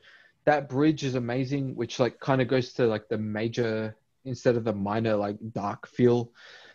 The chorus is honestly my favorite part because once that chorus kicks in, it kind of builds into that like big like dun dun dun dun dun dun bam, Oh, is that the bam. chorus? Like that's what what did you think the chorus was? I couldn't find one, so when you said chorus, I was quite surprised. Huh. All right, fair enough. Not as Yeah, inclined, I mean, obviously. But yeah. yeah, but that chorus is really interesting. As far as I know, like please fact check me on this, but as far as I know, that it's a major chord, and that the lyrics over it are playing over a minor scale. So it's really like dissonant, but it works at the same time, and it's really weird.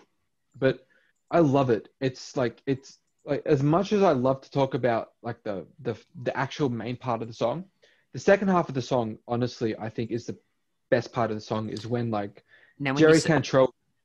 Oh, sorry, go on. No, so when you said second half of the song, you're talking about the point where kind of Lane's starting to ramble a little bit in that spoken word. Yeah. And it gets a bit more He's like- country, kind of like the man's Yeah. coming around. Yeah. The man's coming around. What, the whole coming acoustic- around to get my voice dollars. Well, like I'm getting you've got the started, same boy. riff going on. You've got like some sick acoustic stuff going on in the background. Like that is some amazing stuff that still gives me chills to this day. You've got some lead like harmonic like guitar stuff. You got Lane going 7 8 it's that part is so good. And like even like with that like little spoken word part, there's a little part where like I'm not going to repeat this exact sentence, but you can really tell like he's gritting his teeth when he says it because you can tell he's feeling everything that he's saying. And like honestly, the only thing I can say about Frogs is that it's perfect. It's like it is the equivalent of a chef like looking at his pizza that he's just created and he's going, "Mwah, bellissimo, molto bene." It's so good. And yeah, that Frogs I'd give 10 points to. As per usual, we can give one. Yeah, that'll do it. That'll do.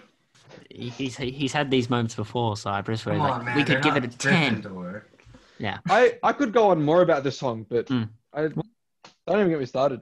Well, Cypress, do you share any sentiments to Imran with that particular song? Well, like, I don't. I think it's a good song, and I think it's definitely the better of the two. So it's got my point. But that's strong. Say it beats everything out of Nirvana because like I don't know about that. Like I don't want to get into semantics. I'd like after we're done with this, I would like to like briefly like find out what your favorite Nirvana songs are, or at like some point. Okay. We can definitely do that towards the end, but we still have one final song to go. And after Imran gushing about Frogs, we've probably worked out his favourite song of Alice in Chains, but I'd like to hear what he thinks of this final song. The final battle of Grunge Month, the final battle of Alice in Chains self-titled versus Nirvana's In Utero. An entire month's work of grunge comes to an end right now, and I'm very conflicted. I thought it was going to be very easy to pick one or the other for this final battle, but it's become very, very difficult. And considering my score, it's extremely, extremely tight. Over Now versus All Apologies. Cypress, we'll start with you. All right, so All Apologies has a similar vibe to Serve the Servants, Penny Roll Tea, and it starts off really slow and really nice. How's it similar to Serve the Servants? Sorry to cut you off. Yeah, wait, How what? is that? So Serve the Servants, like, it's not necessarily just bar chords in the beginning. It's like it's more of this like it leads into it, you know. So like what I mean is like it stands out from like a lot of the rest of Nirvana songs, which are generally speaking bar chords with solos in between and stuff like that, you know. So like all Apologies has like a scale and like it like leads into it, and you know it's like it's kind of like I was saying earlier with like Penny Royalty, it's a ballad. I mean, I just think All it's Apologies has got the ballad vibe, but I don't think I'd put this song up against Scentless Apprentice or even Penny Royalty, to be honest. This song stands as its own like final like this song to me is the final Kurt Cobain song that like yeah. Mhm. just stands as the epitome of like Kurt Cobain. Maybe he didn't want it to be. I don't know, but this song to me, like the final days of Kurt Cobain, the final months or whatever. This is what Kurt Cobain was about. Like that song. I like. Fun fact: I covered the song in high school as well, which was a fun time.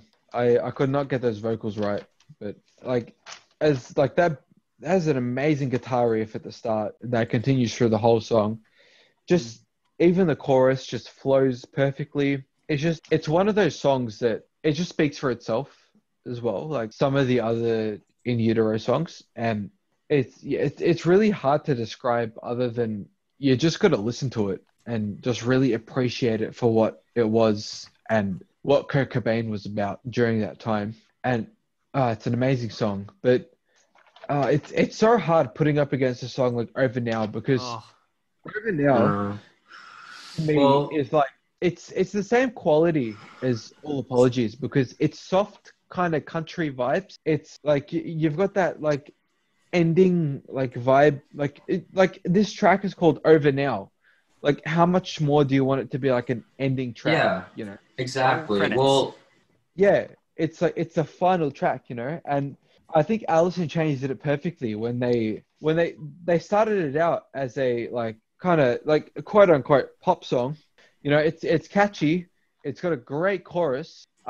This is literally Lane's song, not Lane, sorry, Jerry's song, sorry, because Lane only does the harmonies in the song, and I think this song really only breaks and hooks you when it gets into that slower part where it's got that slow melodic like solo and like chord progression where the bass kind of becomes more prominent, and it's like these both of these songs kind of become like perfect ending songs to each of these albums respectively that I like it I don't know. I Do you guys have anything to input? yeah. So I think that's really beautiful what you said there.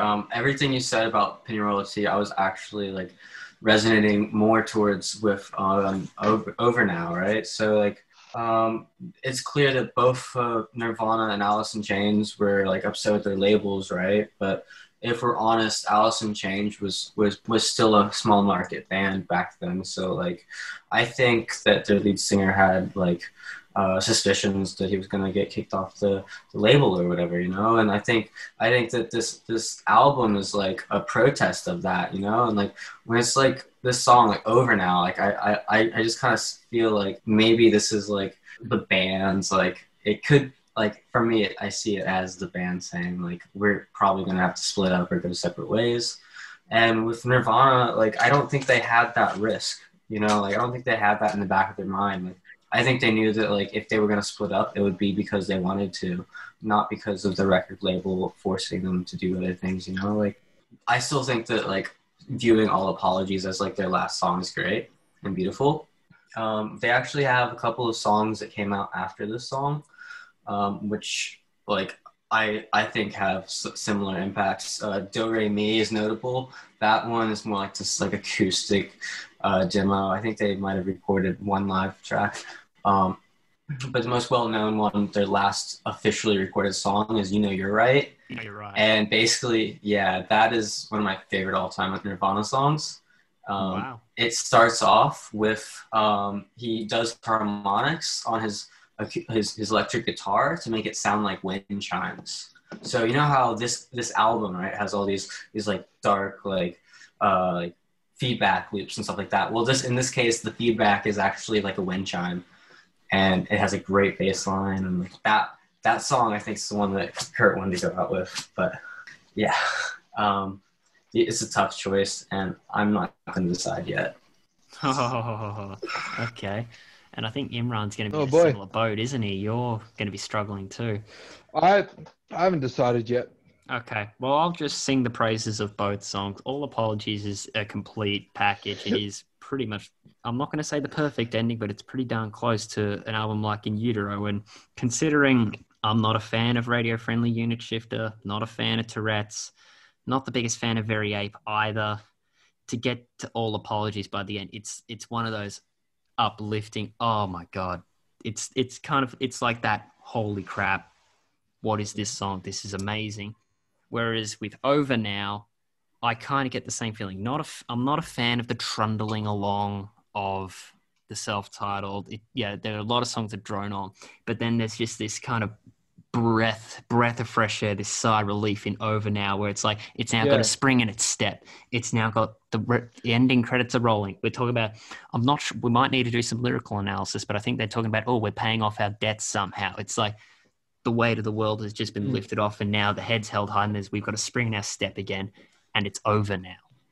I feel like both of these songs maybe not even lyrically, but just like thematically have the same like kind of vibe of like, this is the end and that's it for this band, like maybe not with Alice in Chains, because they went on to get a new singer and make more music, but at that period in with time, Nirvana, though, for example. but hang on, at that period in time, it would have been the beginning of the end. They were teetering with it all coming to an end.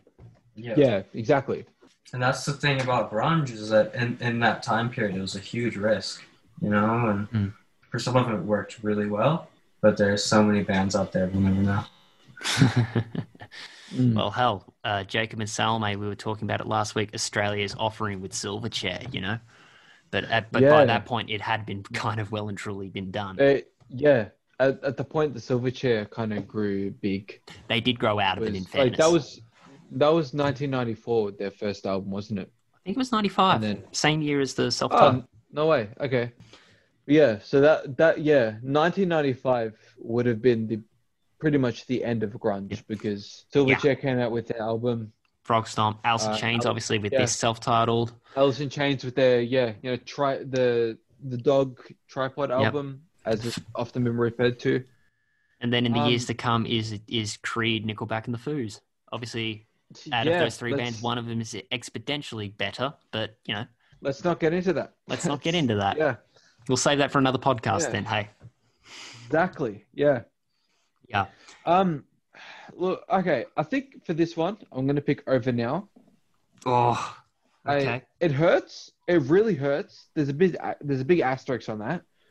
But I'm going to pick Over Now because I like as I mentioned before, I covered All Apologies in high school. That is an amazing song to me. But Over Now, I think, is just the perfect ending song to an album that has lasted that long, that has just given off the vibe that it did, and the quality of that song as well. The way it ends, the fact that it goes from like the kind of like normal popish to slow, sludgy Alice in Chains vibe. It's a great song. I can't discredit Over Now. It's hard. All Apologies is definitely an up there song for Nirvana, but Over Now, I think, is my pick for this one. Oh, do you want to go first, Si, or shall I? Man, come on.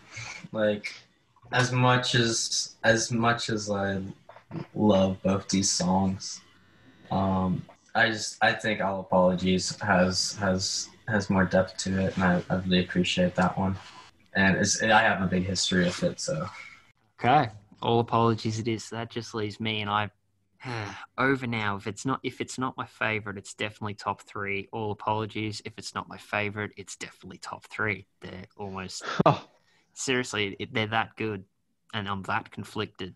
They're both amazing songs. That's the thing. It's so tough to pick between two of them.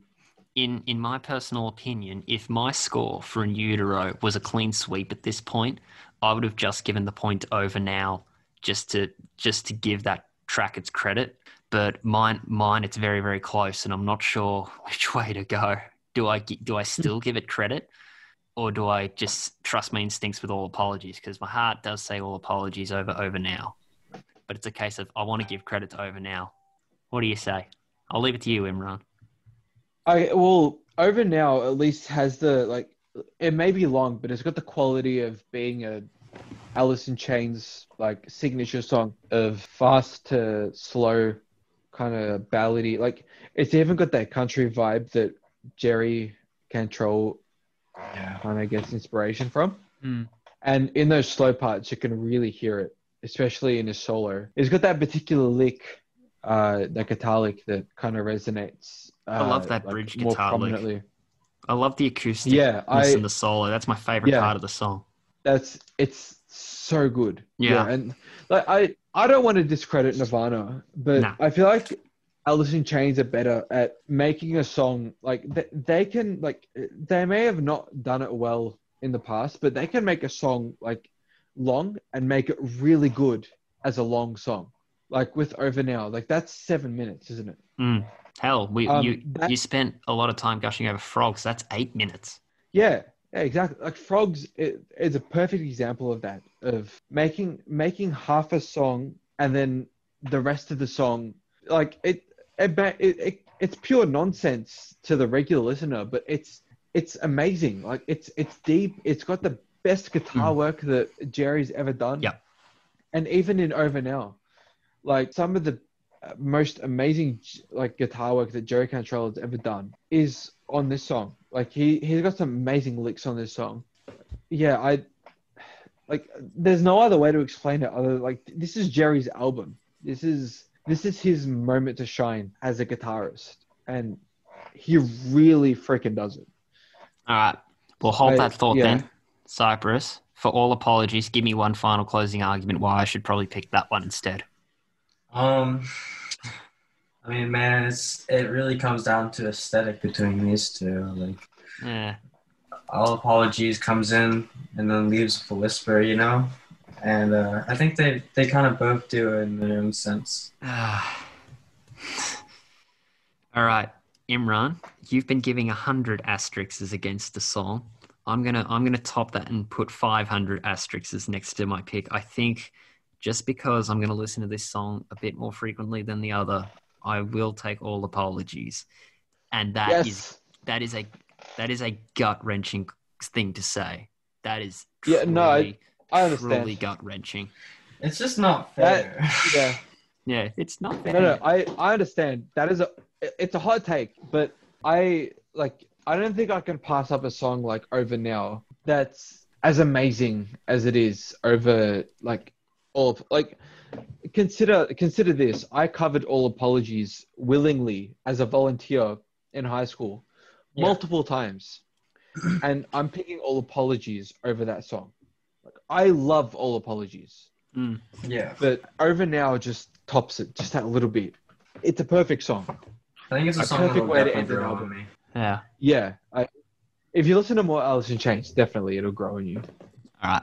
Well, that means we've now just we've finished Alice in Chains, the self-titled, and Nirvana's In Utero. Congratulations, guys. That was a very fun conversation to take part in. So now we've got all our tally points, so now let's turn them into grand points.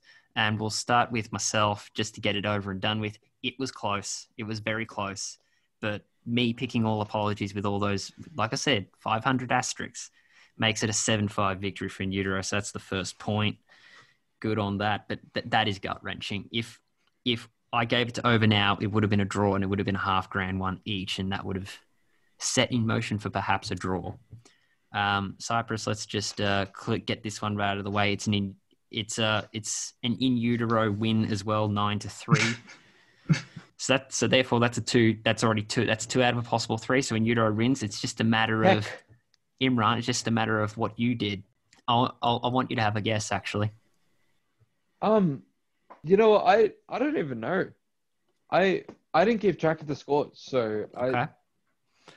I can reveal to you even though In Utero wins 2 out of 3, but Imran, it's a 6-6 draw for you, so it's a half point each. Huh, You drew. that hurts. That kind of hurts. Not gonna lie. So hey, on a technicality, In Utero win, but this was surprisingly a close one. And let's wrap this up with a theory that I had at the very beginning, because as we've been talking about, this was the final album for each of these ones in their hot period. But there's one specific theory that when I overthink all the time. But this is something that I thought of in my head. Frogs is the last song that's sung by Lane Staley as lead vocalist. Correct, Imran? Yeah. Yeah, it is. Yeah, as lead vocalist. Yeah. His final lines as lead vocalist is him rambling on about an expiration date. Yeah, Frogs... Let me go on. Oh, okay, sorry. Yeah. Over Now is the final song where they kind of are expecting an impending breakup, and you kind of hear that, like I said, spring in your step, head held high, like stepping away, sung by Jerry Cantrell.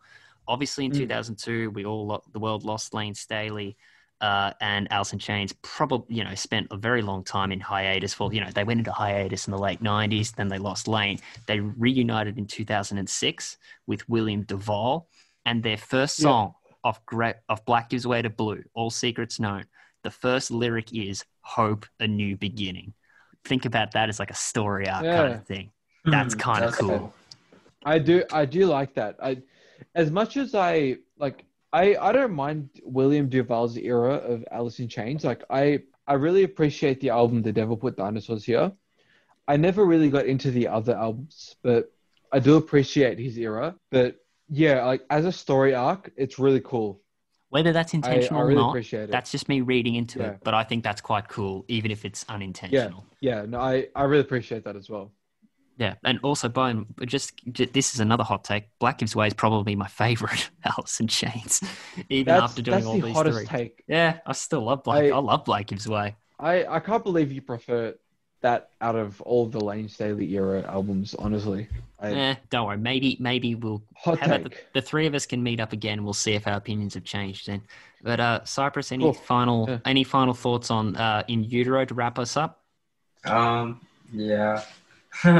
I think that In Utero was a very thought out album, in that a lot of it's has to be it's meant to make a statement and to represent how Kurt felt in the moment in his relationships, both financially and emotionally. And it's kind of incredible that they recorded an album so quickly, with hardly any mixing involved. It's really raw, and I think it's probably his most authentic album.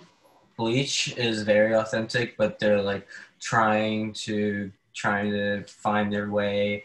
Nevermind is they're trying to mimic songs that their influencers did. Smells Like Teen Spirit was a Pixies wannabe song basically, and then In Utero is basically this coming of age story where Kurt's I don't give a fuck anymore. Oh, bleep that out. Will do. But yeah, and hey, that's it. That's Grunge Month. Imran, we've just sat through 5 different podcasts doing as much grunge. It's been quite fun having you on the ride. You were on 3 out of those 5. It's been quite the ride. Thank you. I've been honored to be on 3 of the 5 of those. But yeah, it's been insane. I'm glad I've been on all of the Alice in Chains albums, because I realized I've completed all of their main studio albums, aside from the EP. But yeah, it's been insane. Yeah, and Cypress, you got to join us for the main event. Congratulations. Yeah, thanks for having me. No worries. If you like, plug any kind of musical project you have going. Where can people find you? What do you plug? Whatever you would like to plug, the floor is yours. Yeah, so you can find me on Instagram at Cypress Oliphant. The easiest way to find me would be on SoundCloud. My latest single is called Fire. You can find that on SoundCloud. Just search up Cypress Fire. Go give it some likes, and I'm going to be releasing some more stuff soon. Thanks. If this discussion has raised issues with you or somebody you know, you can contact one of the following services. Beyond Blue on 1300 22 46 36, Kids Helpline 1800 55 1800, Lifeline 13 11 14, and a National Sexual Assault Hotline 1800 737 732. Dirt versus 10 versus Nevermind. Super Unknown versus Audio Slave. Facelift versus Bad Motorfinger. Frog Stomp versus Versus. And in your main event, In Utero defeats the self-titled Alice in Chains, thus bringing to an end of a grunge podcast for every week in August.